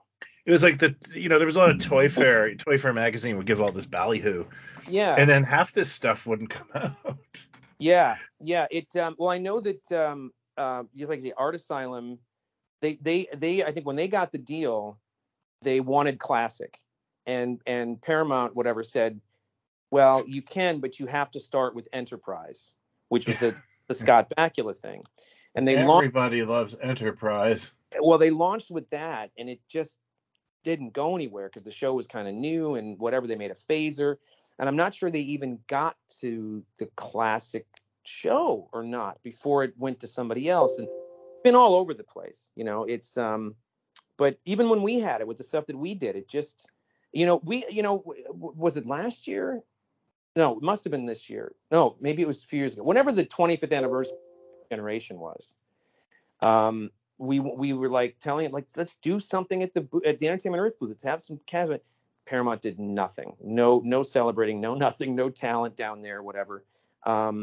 It's just weird. It's odd. So I hope for me, if they just did a bunch of the original series and the films and made these little figures, these 4.5, 5-inch figures, whatever they are, I'd get them all because they're. Oh, they made a con as well, and the con comes with a little, pincers with the little bowl of worms or the little things that. Yeah, I don't know. I never know what to do with those accessories. Yeah, I just if I put it on a shelf, I just put them in his little hand. I'm just always like, here's some extra plastic, throw it out. I don't understand. We just all agree that can we be done with the extra sets of hands thing? Oh yeah. What the fuck? There's a freaking hand right now on my desk, and I don't know where it goes. There is a landfill somewhere that's just nothing but extra hands for these figures. Does anybody swap?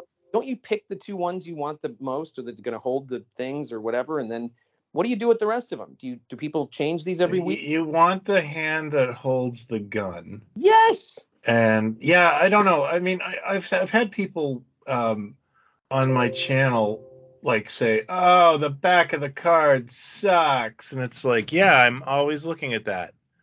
The thing that faces the wall. Yes. Yeah, but it's also the with the extra hands thing. I go, if this is a choice between two extra sets of hands or an extra accessory or two, or $1 off, can we just avoid the extra hands? Nobody wants these things.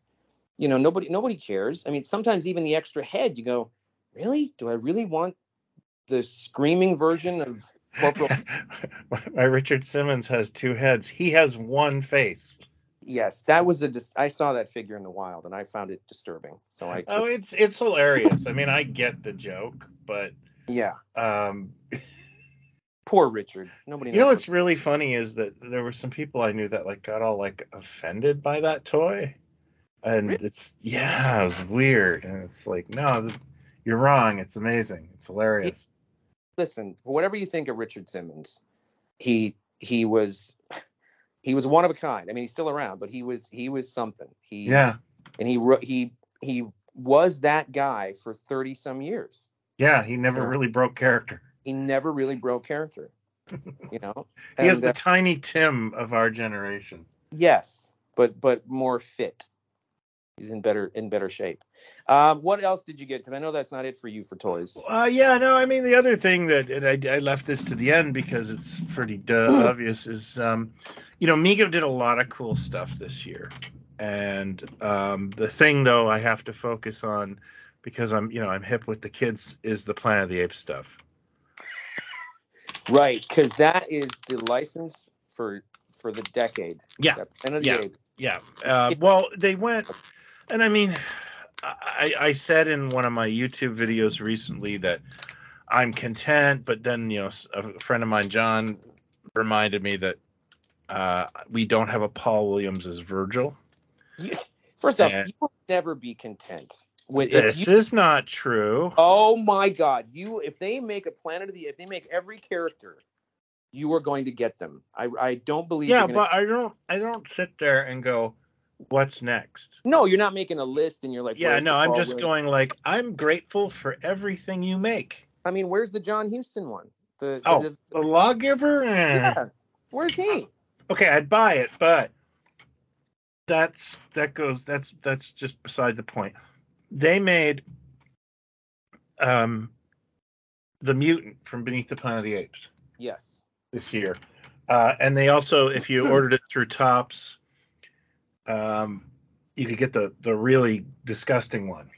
Yes. And they also made Taylor and Brent, and those were just, chef's kiss to me. I've always loved astronauts on Planet of the Apes, and yes, they're very, very exciting for me. Very good year. Wait a minute. Is one of those mutants Victor Buono? No, we didn't get that lucky. Oh, but he is one of them or no? He is one of them. He is one of them. Yeah, he is one of them. As is Natalie Trundy, who was Arthur P. Jacobs' wife, and she was Lisa in the last two films. Okay, I'm going to go on record on the show as saying, if they make Victor Buono, I will get that figure. If they make Figures Toy Company made Victor Buono. They did? Yeah, they made a King Tut. Oh, they made a King Tut. I always forget he was King Tut. He could do anything. Let's be honest. Well, I mean, he was King Tut. I think he would, Miguelito Loveless. Yeah. Not Loveless. He wasn't Loveless. What was he? Loveless was the dwarf. Loveless was the little person. Buono's character. I forget. I didn't really like Wild Wild West. Well, you're a fool. Then, yeah, sure. Because if only for Victor Buono. Okay, the King Tut. Yeah, if they make him as the mutant, because that's a better look for him, because he doesn't have the beard. I will get that Victor Buono mutant and put him in a suit. No, what I need is for Biff Bang Pow to get the Man from Atlantis license. And who's afraid of Virginia? Oh no, whatever happened to Baby Jane? So whatever happened to Baby Jane actually might sell in some sort of weird Barbie doll situation. Like I would have to have one. Man from Atlantis would be the Man from Atlantis, and that would probably no. The Man from Atlantis and Mr. Schubert, and that's Victor Buono. Yeah. See, I could see it, Man from Atlantis, because you'd want him because he did wear clothing sometimes in the show, didn't he? He wore he wore a little like one of those Adidas suit jackets. Yeah, so he wasn't always in his little briefs. Yeah, but he also wore that with his briefs. Yeah, because you could the different outfits and the briefs. You got 3 figures right there. Need his shades. License pays for itself. Boom. Done. Well, if you spend all the money and make the set a station play set, which would only cost you about $100,000 in molds. Speaking of play sets, I saw a commercial on Twitter for the Space 1999 like command center thing. Oh yeah, I have that. Yeah. Oh my God, what a cool play set for 1975 or whatever it was. It's a play set. It's got electronic lights and sounds. I think it has sounds. Mm-hmm. It has no sounds. It has no sound. So only lights. Probably ran on 4D batteries. It's actually just a blinking what you would call like a train bulb, or the same thing you get in a pinball machine. One of those blinky lights. Yeah, that's all it is. But it came with the 3 figures. The commercial was like, playset comes with this, and Dr. So-and-so, him and her. Holy cow, that's a great. It was the deluxe set that came with the figures. You could also get it sans. I see. I actually own the deluxe set, and all it is just they put a sticker on the box. But anyway, it was a cool commercial. But it's funny, going back to what you said about Migos and your Toys R Us that you have there, you still have, you lucky pup. I do not see Migos in the wild ever. And there was a time there where I saw the Cheers ones, maybe a Charlie's Angel, and the occasional Picard or whatever, but it was just one little peg at Target, at a couple different Targets, but that was a long time ago. Like, I just don't, when you post those pictures of look at none of that, unless you go to the Trick or Treat, whatever it's called, store in Burbank, that's all toys and Halloween type stuff. I've heard of that store. Yeah. Yeah, it's great, but you don't see that. You don't find that in the wild. Okay, so I'll give you one more for toys. Sure. Back at Comic-Con, there's a company called, what are they called here? Hiya, Hiya, Hiya Toys. Okay. I think they're out of Japan, no, China, Shanghai. I don't know who they are. They're Hiya, but they have done 4-inch figures for Alien, like the Alien films, and all different types of Alien, Xenomorph, the Predator ones. That's kind of how I knew who they were, because I've seen those at comic shops. Mm-hmm. But at Comic-Con, they had a 2-pack for Judge Dredd of these 4-inch figures of Judge Dredd and Judge Death in black and white paint scheme. So it was in a 2-pack, and I got that at Comic-Con. But then they started releasing, a full action figure range, and I think they're doing another different Dredd figure with his bike. So far they've had Judge Dredd, Judge Fire, Judge Death, I think is a separate figure, Judge Judy, Judge Mortis, Judge Judy, Judge Wapner, and Judge what's the other judge? Reinhold. The other guy, Judge Giants. But they're really nice. Like even, you know, the That's a very underserviced brand. You don't, it, oh, you know, you occasionally one time somebody will get a Judge you'll get a Judge Dredd figure from somebody. That's about it. you had the ones that were done, I want to say it was like a 2000 AD line that was done a long time ago. And I forget who put it out, but there were a few different characters. It was like they made a Strontium Dog one, I think, or the guy from Joe, what's his name, from Strontium Dog, that dude. But that was a long time ago. And then there were, of course, the little minifigures that were done when the movie came out. Didn't Mattel do minifigures of the little minifigures to tie into the film, but they were comic based little minifigs. And then Mezco did a couple of different Judge Dredds, and they did the bike, which is one of the coolest things they've ever made. That freaking bike that you ended up getting for me, that makes sounds and lights up, and it's got its own figure and stuff. But to have a full, 4-inch figure range for these characters is really cool, and they're really, really nicely done. Really cool packaging. So you can find them, and I think they're on, like, you can find them on Amazon and stuff, but they're usually at comic shops. They're like $18 a piece. Yeah, it's not bad. But I really liked that someone was doing that. So and the variety, because they didn't really get that far with the other lines, that they're doing all these different judges, which is pretty cool. Yeah, I think that's great. Yeah. So I gotta look into that. I mean, I'm not, I'd like Judge Dredd, but I don't need toys of it. But they may do something I enjoy. Yeah. Yeah, they're good looking figures. Nice color schemes with the green and the blue and the gold. And they're nice. Very nice. Yeah. Did we? I know we went over movies. Did we talk about Nope? We did, didn't we? You did, yeah. You mentioned it. I haven't seen it, so I don't know why I haven't seen it. I think because they went to see it at the theater and I was busy that day. But yeah, no, I've heard good things. Yeah. Do you want to do any books that you want to talk about? Or well, we talked about the one book, the bootleg Bible that I got, but hasn't been a big year for reading for me because of all the stuff I'm printing, Yeah. So I haven't really looked around and seen what's out there, and I've probably missed some really good stuff. So if listeners want to tell me some cool, pop culture books that came out this year that I might enjoy, I would love to hear those suggestions. Well, I'm glad you asked. Oh, all right. First off, the Quentin Tarantino book, Cinema Speculation. Oh, yeah. Actually, you just uncorked something I'll talk about later, but is that good? I looked at that. It's great. It's really great. And, it's completely in his voice. Like, even to the point of you go, oof, maybe the editor could have said, hey, do you really want to put that in that article, that paragraph? But he had this. He has a memory like you and I. Like, I'm reading it, going, what is wrong? There's something wrong with this guy. Like, I knew that. He knows every movie he's seen, what age he was when he saw it, who took him.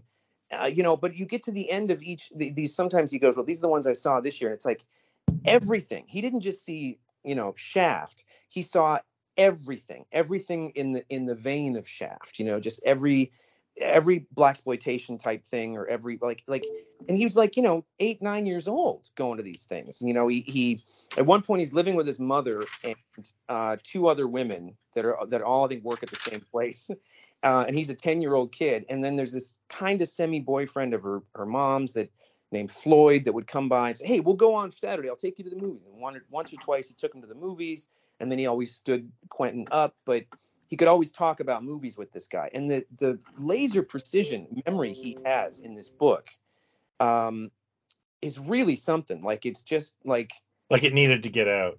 Well, yeah, and it's just like, my God, how do you remember? First off, what were you doing seeing Deliverance at 9 years old with your mom? So there's shit like that, and you're going, what the fuck, really? But then you see this kid develop where he's aware of what's coming out, and so there's a lot of that. But within there, like, each chapter is kind of, this one's about Dirty Harry, this one's about Bullet, this one's about whatever, and he goes into great detail about the making of the film and how it came about and how long it took McQueen to commit to making it and so on. It's really good. It's really well done. So I just plowed right through it. It was you just brought up the thought, and I didn't realize it because I got it as an audiobook. But I got the Once Upon a Time in Hollywood book this year, and that's a trip too. Did you read it? I listened to it. I was going to I think that was the trip to PowerCon, and that's like a 7-hour drive for me. And I remember actually being kind of upset when it ended. Did he read it? No, it's read by Vic Morrow's daughter, Jennifer Jason Leigh. Oh, nice. Okay. And she does a great job. And the thing I really loved and appreciated about that was he did it like the way that a lot of things get. You see a movie and then you read the book, and the book has freaking nothing to do. Yeah. With the movie itself. Yeah. And it's a slightly different story. It's a slightly different story. Yeah. And it's all like it's there. The bones of it are there, but it's like he wrote a very good book that people liked, and a screenwriter went, "Oh, we got to punch this up. What? We got to have him fighting Manson." That's exactly what you're thinking when you're reading it. You're like, yeah. There's one towards the beginning that's the scene that's at Musso and Frank is different. At the beginning, he does it in the office. So he's at Pacino's office, Mr. Schwartz's office, instead of being at Musso's, where Cliff is hanging out at the bar. Yeah. So it's weird. It's a really interesting. I hope that when he finishes directing, I hope, because he also let slip in some podcast that he's written 8 episodes of a TV series. That he didn't give any details on what it's about or who's looking at it. But it's about a podiatrist. But yeah, it's about a guy working at a video store. Yeah. But I hope he continues to write, because he's got a great voice with both of those. Yeah, it was there were points in that book where I was sitting there like, okay, I get it. Cliff is your avatar with the movies, but you get over that, and I really enjoyed the insight into Rick's life, and I didn't want it to end. He said that he had Brad Pitt read some of the Cliff Booth stuff from the book, but particularly the part that goes into what may or may not have happened with his wife. Let him read that before he fully committed to the film. I mean, Pitt was probably going to do it anyway, but he said that's what got him to go, okay, I know who this guy is. Like, I'm in 100%. So he let him read that before it got published, before they made the film. But if you like him and you like his voice, he's something. He's really had an amazing career. Yeah, no, I'm going to have to check that book out. I do want to read it. And the other one that is book of the year in my universe, Garth Marenghi came out of cobwebs. Oh, you picked this up, yeah. Yes, I've got Garth Marenghi's Terror Tome, 3 terrifying new tales from the Master of Horror. I've got a signed copy from Garth, and it's great. That's all I'll say. It's insane and ridiculous, and if you can't help but read it in his voice as you're reading these stories. It's completely Garth Marenghi's voice. Every once in a while I revisit Dark Place because it's just something you can't describe. Yeah. I mean, it is so, you get into it. It's a vanity project. Totally. And they nailed it before, The Office did it, or just my God, I think that even predates The Room. Yeah, and I love the Garth Marenghi's Dark Place. Yeah, I love Garth Marenghi. I love the character. Like, if you gave me anything with just the character, week to week, he's such. Have you ever seen Man to Man with Dean? Oh Lerner? Yeah, with Dean Lerner. Yeah, I like that show. It's really meta though. Like, here's the thing that was a blip on the radar. Yeah. And it has a spin-off in its own universe. And you're just like, how does this happen? But But good. that first episode of Man to Man, Garth is the guest. He's the first guest, and of course, Matthew Holness plays all 6 of the guests throughout the series, different characters, and it's a weird show, and it's same sense of humor. But that first one when he gets Garth on, and there's one where like I think that's this, maybe it's the same episode where they get the other guy or maybe it's it's a different episode where Holness is playing the actor who played a character, like a Spock-like character in this one of the sci-fi shows that Garth wrote.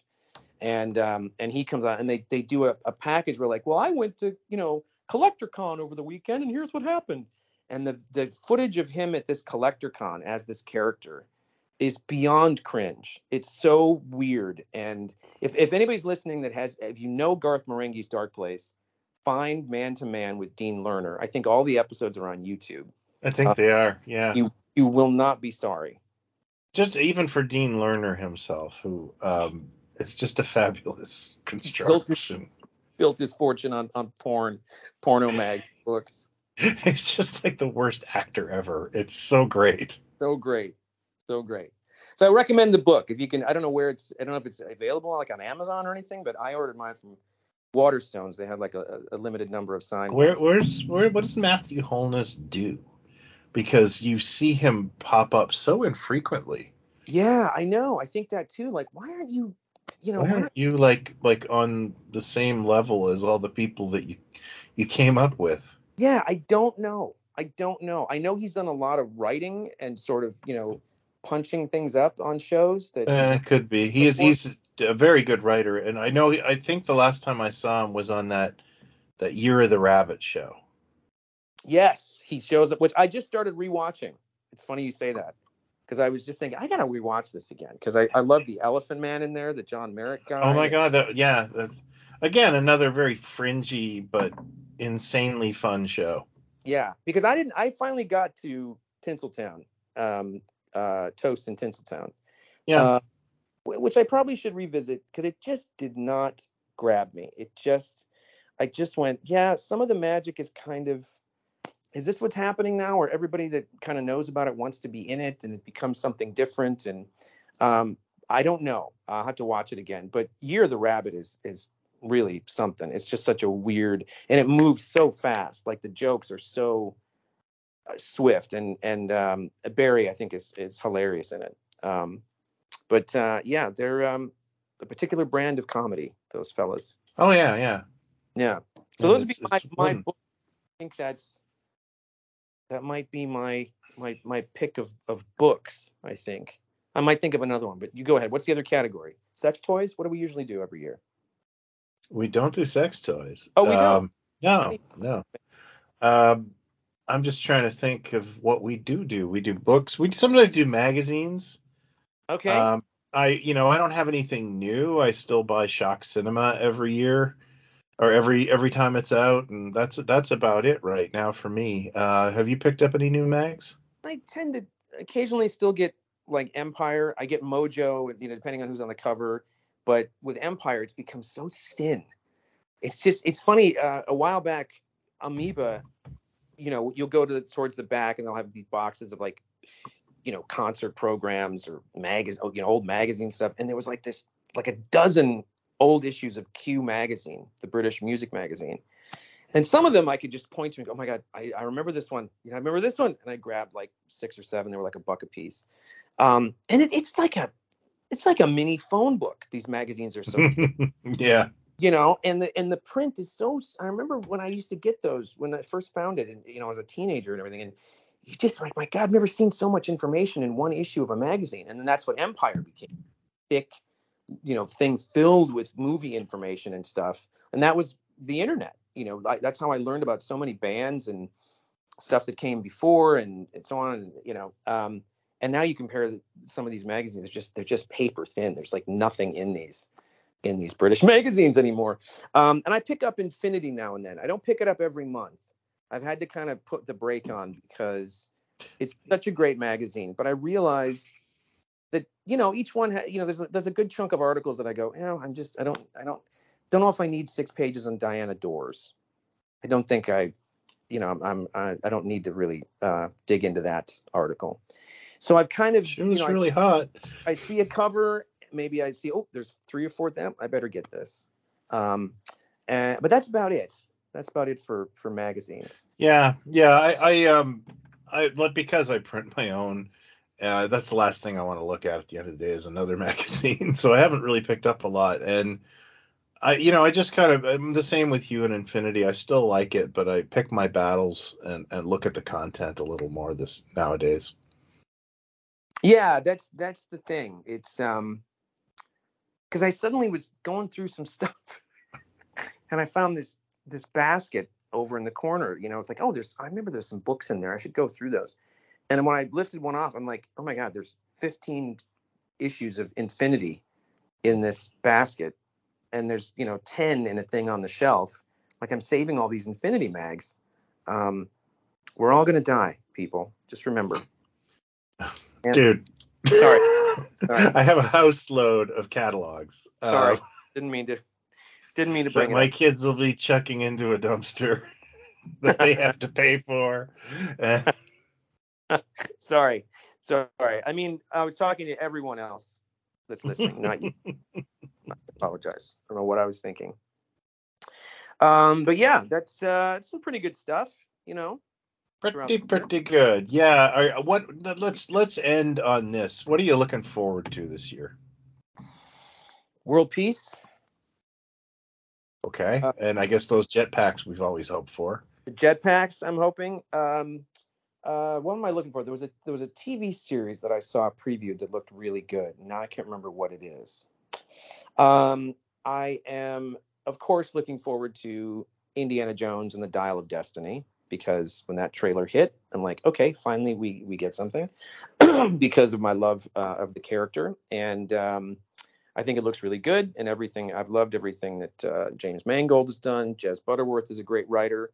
So I'm very curious, interested to see what happens. And along with that, Hasbro is putting out new Indiana Jones stuff, which is running the gamut from, I think they recycled a toy whip that came out, back when Crystal Skull came out. They're putting out like a 12-inch talking figure that's mass market, but they're doing, 6-inch Star Wars Black style versions of characters from the movies, which they've never done, really. The Disneyland had the 2 different versions of Indiana Jones that came out at different times, but they haven't really done this. And I'd probably love to get all of them, but I'll probably have to pick and choose. That's finally happening. So those look kind of cool. And I never got them last year, but I think if I'm reading my emails correctly, the set of Prisoner action figures that were a Kickstarter, Mm-hmm.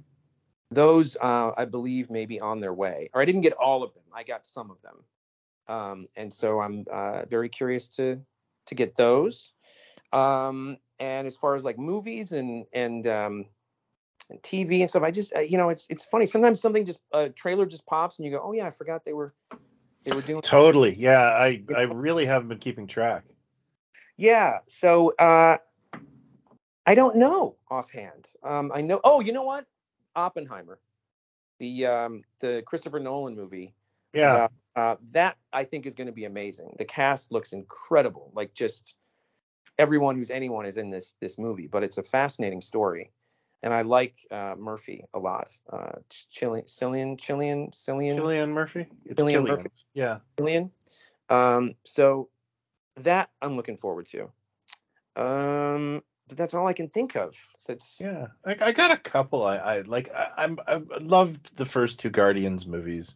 Third one looks like it's gonna make you cry more. Yeah.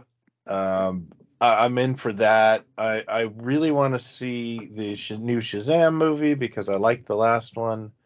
The Flash, I'm really curious to see the Flash movie. And Cocaine Bear, I would very much like to see that as well. Cocaine Bear. Yeah. I am kind of curious about the Renfield. I was just gonna say that. Nicholas Hoult and Nicolas Cage, right? Yeah, Holt is wonderful, and Cage, well, I mean, what are you gonna do? I watched a movie recently where he's in like a evil Chuck E. Cheese, And Oh yeah, he never says one word throughout the whole film. that's what I heard. It's like he doesn't. Yeah. I'm like, okay, because I loved Mandy, Yeah. and I really liked. Oh, that's another one I'd throw in the pile. Maybe of fun stuff last year was the what was it called? The Unbearable Weight of Talent or whatever. Yes, Yeah. yeah, I thought that was great. I never finished it, but I enjoyed what I was watching. It just got too late.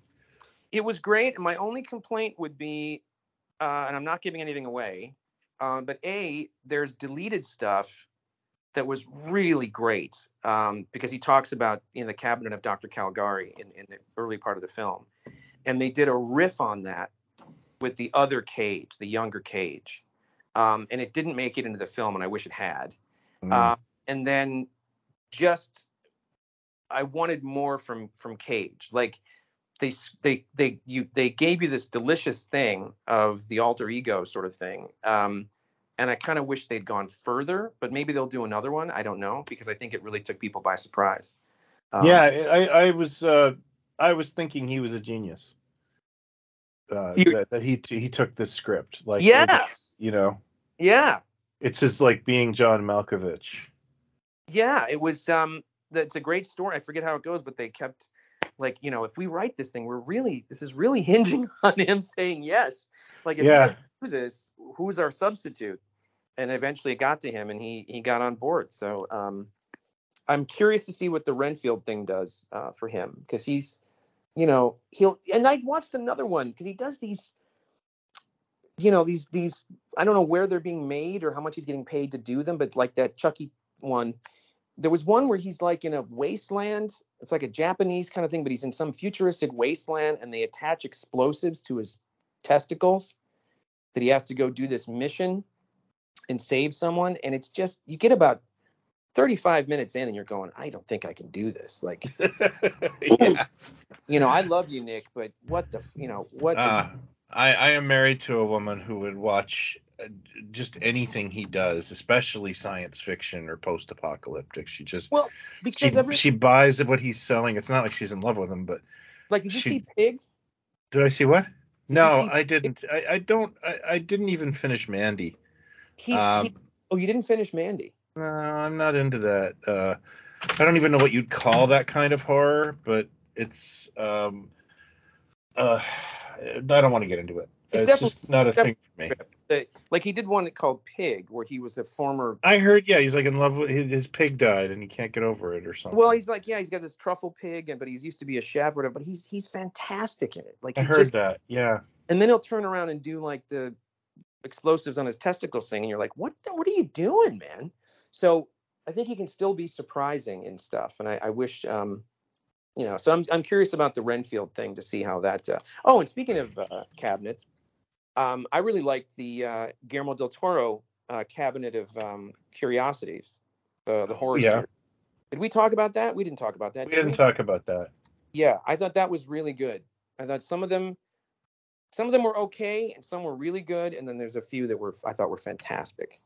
So I hope that gets to continue. I haven't checked it out yet, but I will, because my buddy worked on it. Oh yeah, you should. You definitely should then. I also, the thing is, like, finding these things sometimes drives you crazy, right? Like, yeah, that's true. My friend Rob directed a documentary, or edited a documentary this year called I better get that right now. It's the Dave Stevens documentary. Oh, I just watched the trailer the other day. I can't wait to see it. Yeah, it's let me just get the plug out, because if you're a fan of The Rocketeer, Drawn to Perfection, Dave Stevens' Drawn to Perfection, and I would have watched it by now, but I haven't been able to find a reliable source yet, and that is the modern, problem with this stuff. It is. First off, you have to go, is it streaming somewhere? And so you Google, like, blah, blah movie stream, find out where it is, or do I rent it? And then sometimes you just can't find it. Like, there's, certain series that you just can't find. And then when it comes to the Apple Plus stuff, like, I don't see any of that because I don't have an Apple TV, and, I've got one of the TV, I think, like a Roku and shit. So yeah, it's getting more and more complicated to to find stuff. But Yeah, and David's documentary, I couldn't even find a place to pay for it. In Search of Darkness 3. Yeah, I think over here it's like a $6 rental. You can rent it or buy it through Vudu, I think maybe. Yeah, we don't have that here. Yeah. I would love to watch it because it looked great. Yeah. I love the first two. So I'm still trying to find that. It's it's modern problems, I guess. Yeah. Yeah, modern geek problems. That's true. Yeah, we used to be able to drive to the video store and it would be out, and that would be our big problem. Can you put me on the list, please? Could you call me if they return it early? Also, what are you guys gonna do with that poster when it comes down? Oh yeah, can I have that standee? Can I have the Sting Bring On the Night cardboard standee? Are you guys gonna keep that, or what are you gonna do? You throw it out? Can I just put my name and number on the back? And you guys call me? You just reminded me of like every video store in this area would either try to give away or sell the posters, like for 50 cents. Yeah. And I got some doozies out of those boxes. And sometimes, people, like, this was a time sometimes where it didn't necessarily mean a new marketing campaign with a new poster that was just for home video. Sometimes they got like leftover movie posters. Yeah. From theater to put up to promote whatever it was. And they would give I used to have a ton of that stuff, and music stores too, like big promotional posters for whatever album. Like, you guys gonna throw that out when it comes down? Well, it's not going to come down for like a month or two. Yeah, that's cool. But if I can put my name on it, that'd be great. And then you get Jason, there's a Peter Gabriel poster here for you. So yeah, those are the good old days. Free posters, and all the ladies loved it. Yeah. I've probably joked about it, but I used to have a little breakfast nook in one of my apartments, and my big poster of Juliana Hatfield. Oh yeah. Yeah. See that? So you know what decade I was talking about. They look at that and go, "This guy's sensitive, and he likes to party at the same time." That's right. Let's see where this goes. Yeah. And he's too young to have a breakfast nook. Sorry, why is he wearing a cardigan? What is going on? Well, there you go. There's a episode and a half. Yeah. Well, it's basically two different days, two different opinions. Yeah, it was a cliffhanger. We Was left it? a cliffhanger, and then we came back for part 2. Well, if we hadn't have actually tipped our hat, I wasn't my idea. I could have just got back. I like to break the fourth wall. You clearly have an agenda to ruin everyone's dreams by telling the truth. That's it. That's me. You figured it out.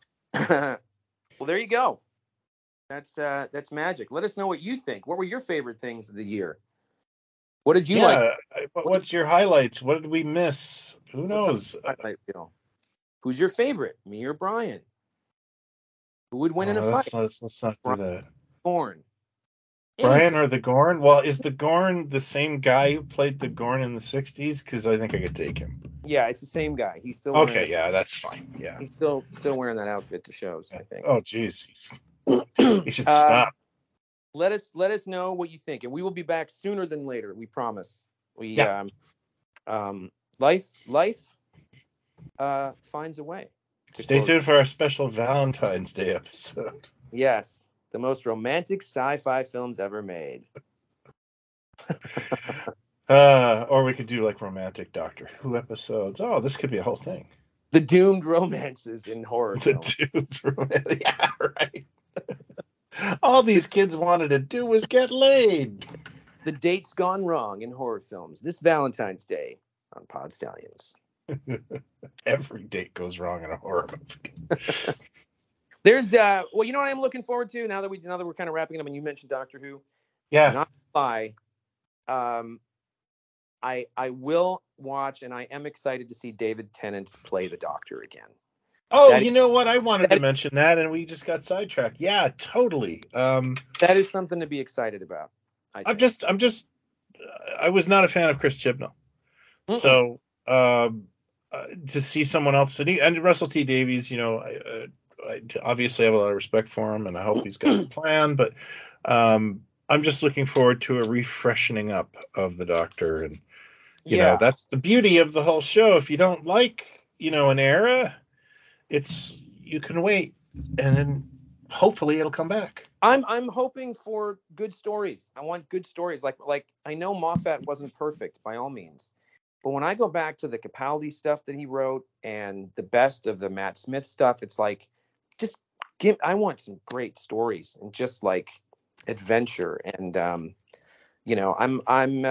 curious to see what Davis does, because I think he may have turned a corner, sort of, not in a good way. You saw the regeneration, I take it, or you've heard about it. Yeah. If you'll notice, for the first time in the show's history, the Doctor regenerated, but not in the same outfit. Yeah, no, well, wait a minute, though. No, the Doctor did regenerate. Patrick Troughton regenerated with his clothes on. Patrick Troughton regenerated with Hartnell's clothes on. I thought he woke up in his clothes. I don't think so. I'm almost 100%. And then wow, to the library. I think he was wearing the same threads because they were so confused as to who he is, and like the clothes didn't fit and whatever. But then I know when Pertwee fell out, he's wearing Troughton's stuff. Oh yeah, no, that one I know. Yeah. Everybody else. And then he does this, and I'll let everyone look up the reasoning why, but I think it's absolutely preposterous. But that kind of like, come on, you really like just. I think that might be a ruse. It could be, and I hope that it is. I really, really hope that it is, because I honestly, Russell T Davies is very cheeky with the press, and I think when he's got something to hide, he gets cheekier. It could be. And he was really smart-mouthed about that. Like, oh, maybe I planned it, or maybe it's this way, or, and it's just like, okay, yes, it could he's got something, like, he's using the excuse that he's saying, and I was like, I don't know if I believe that, because I have a couple of reasons, but I think that's a cover for story points, and I'm okay with that. I don't care either way. It could. We'll see. I'm just, I'm hoping for the best with this show, and just me too. And hopefully, it'd be great. I think we'll probably get some other surprises too that nobody's talking. And I can do this. Oh, this is gonna feel good. Actually, the first regeneration, when William Hartnell was replaced by Patrick Troughton, he was wearing a new outfit right away. Well, nobody saw. So it's canon, sir. It didn't exist. It was lost forever. Well, I can tell you right now, Russell T Davies didn't check. Well, you know what? Even the excuse that he gave, even if it's a ruse, it's like a legitimate excuse from him, and that just kind of like, come on, is this where we're going now with everything with the show? And no, I honestly think that's bull plop, and he's. We'll see. We'll see. Well, I'll bet you 50 cents that it's not. It's a bet. All right. That's 50 cents American, right? That's 50 cents American. Oh, right. I'm no cheapskate. I can almost get a Coke. Well, there you go. Well, yeah, I just wanted to shout out 2 Blu-rays I got this year so that we can make the world's longest episode. Go for it. Synapsis Films released Tombs of the Blind Dead, a absolutely beautiful version. I think I bought the Steelbook. It's a movie I really enjoy, and there's never really been a good version of it, and this is like chef's kiss. And the other one is I just got it recently, and I can't get over how many features and stuff there is on it, and that is The Werewolf versus the Vampire Woman, but with Paul Naschy. I don't know if you're familiar with Paul Naschy, but I'm a huge fan of his work. And there was a really fantastic Blu-ray released by I don't really follow companies, I just follow movies. Oh, it was Vinegar Syndrome. I was gonna say Syndrome. It was Paul Naschy. Yeah, well, no, Shout does a lot of Paul Naschy stuff too, but really enjoyed it. Really fantastic copy and all these different versions, and they include the really nudie version, which I didn't know existed, and didn't need to see, but something different. Really interesting. Those are the two that I would super applaud this year. All right. Yeah. Excellent. Nothing off the top of my head. I think maybe last year I talked about the Alan Moore film called The Show. Yeah, I think you did. Yeah. Oh, yeah. So that, because I just rewatched that recently, but if I didn't mention it, I'm mentioning it again, that it's it is worth your 90 minutes to look it up, to find the movie called The Show, written by Alan Moore. It's great. It's really wonderful. Just a fun, it just feels like an older Alan Moore writing, like how he used to write. And Moon Age Daydream, the David Bowie documentary. I cannot. Yeah, right. I haven't checked that out yet. Can't recommend it enough. I'm a little biased, but there you go. Well, it's okay to be biased. You're a fan. Yeah. Well, thanks everybody. Thanks. Like we said, we hope to hear your input, and we will be back very, very soon. Thanks everyone. Happy 23. All right. Fantastic.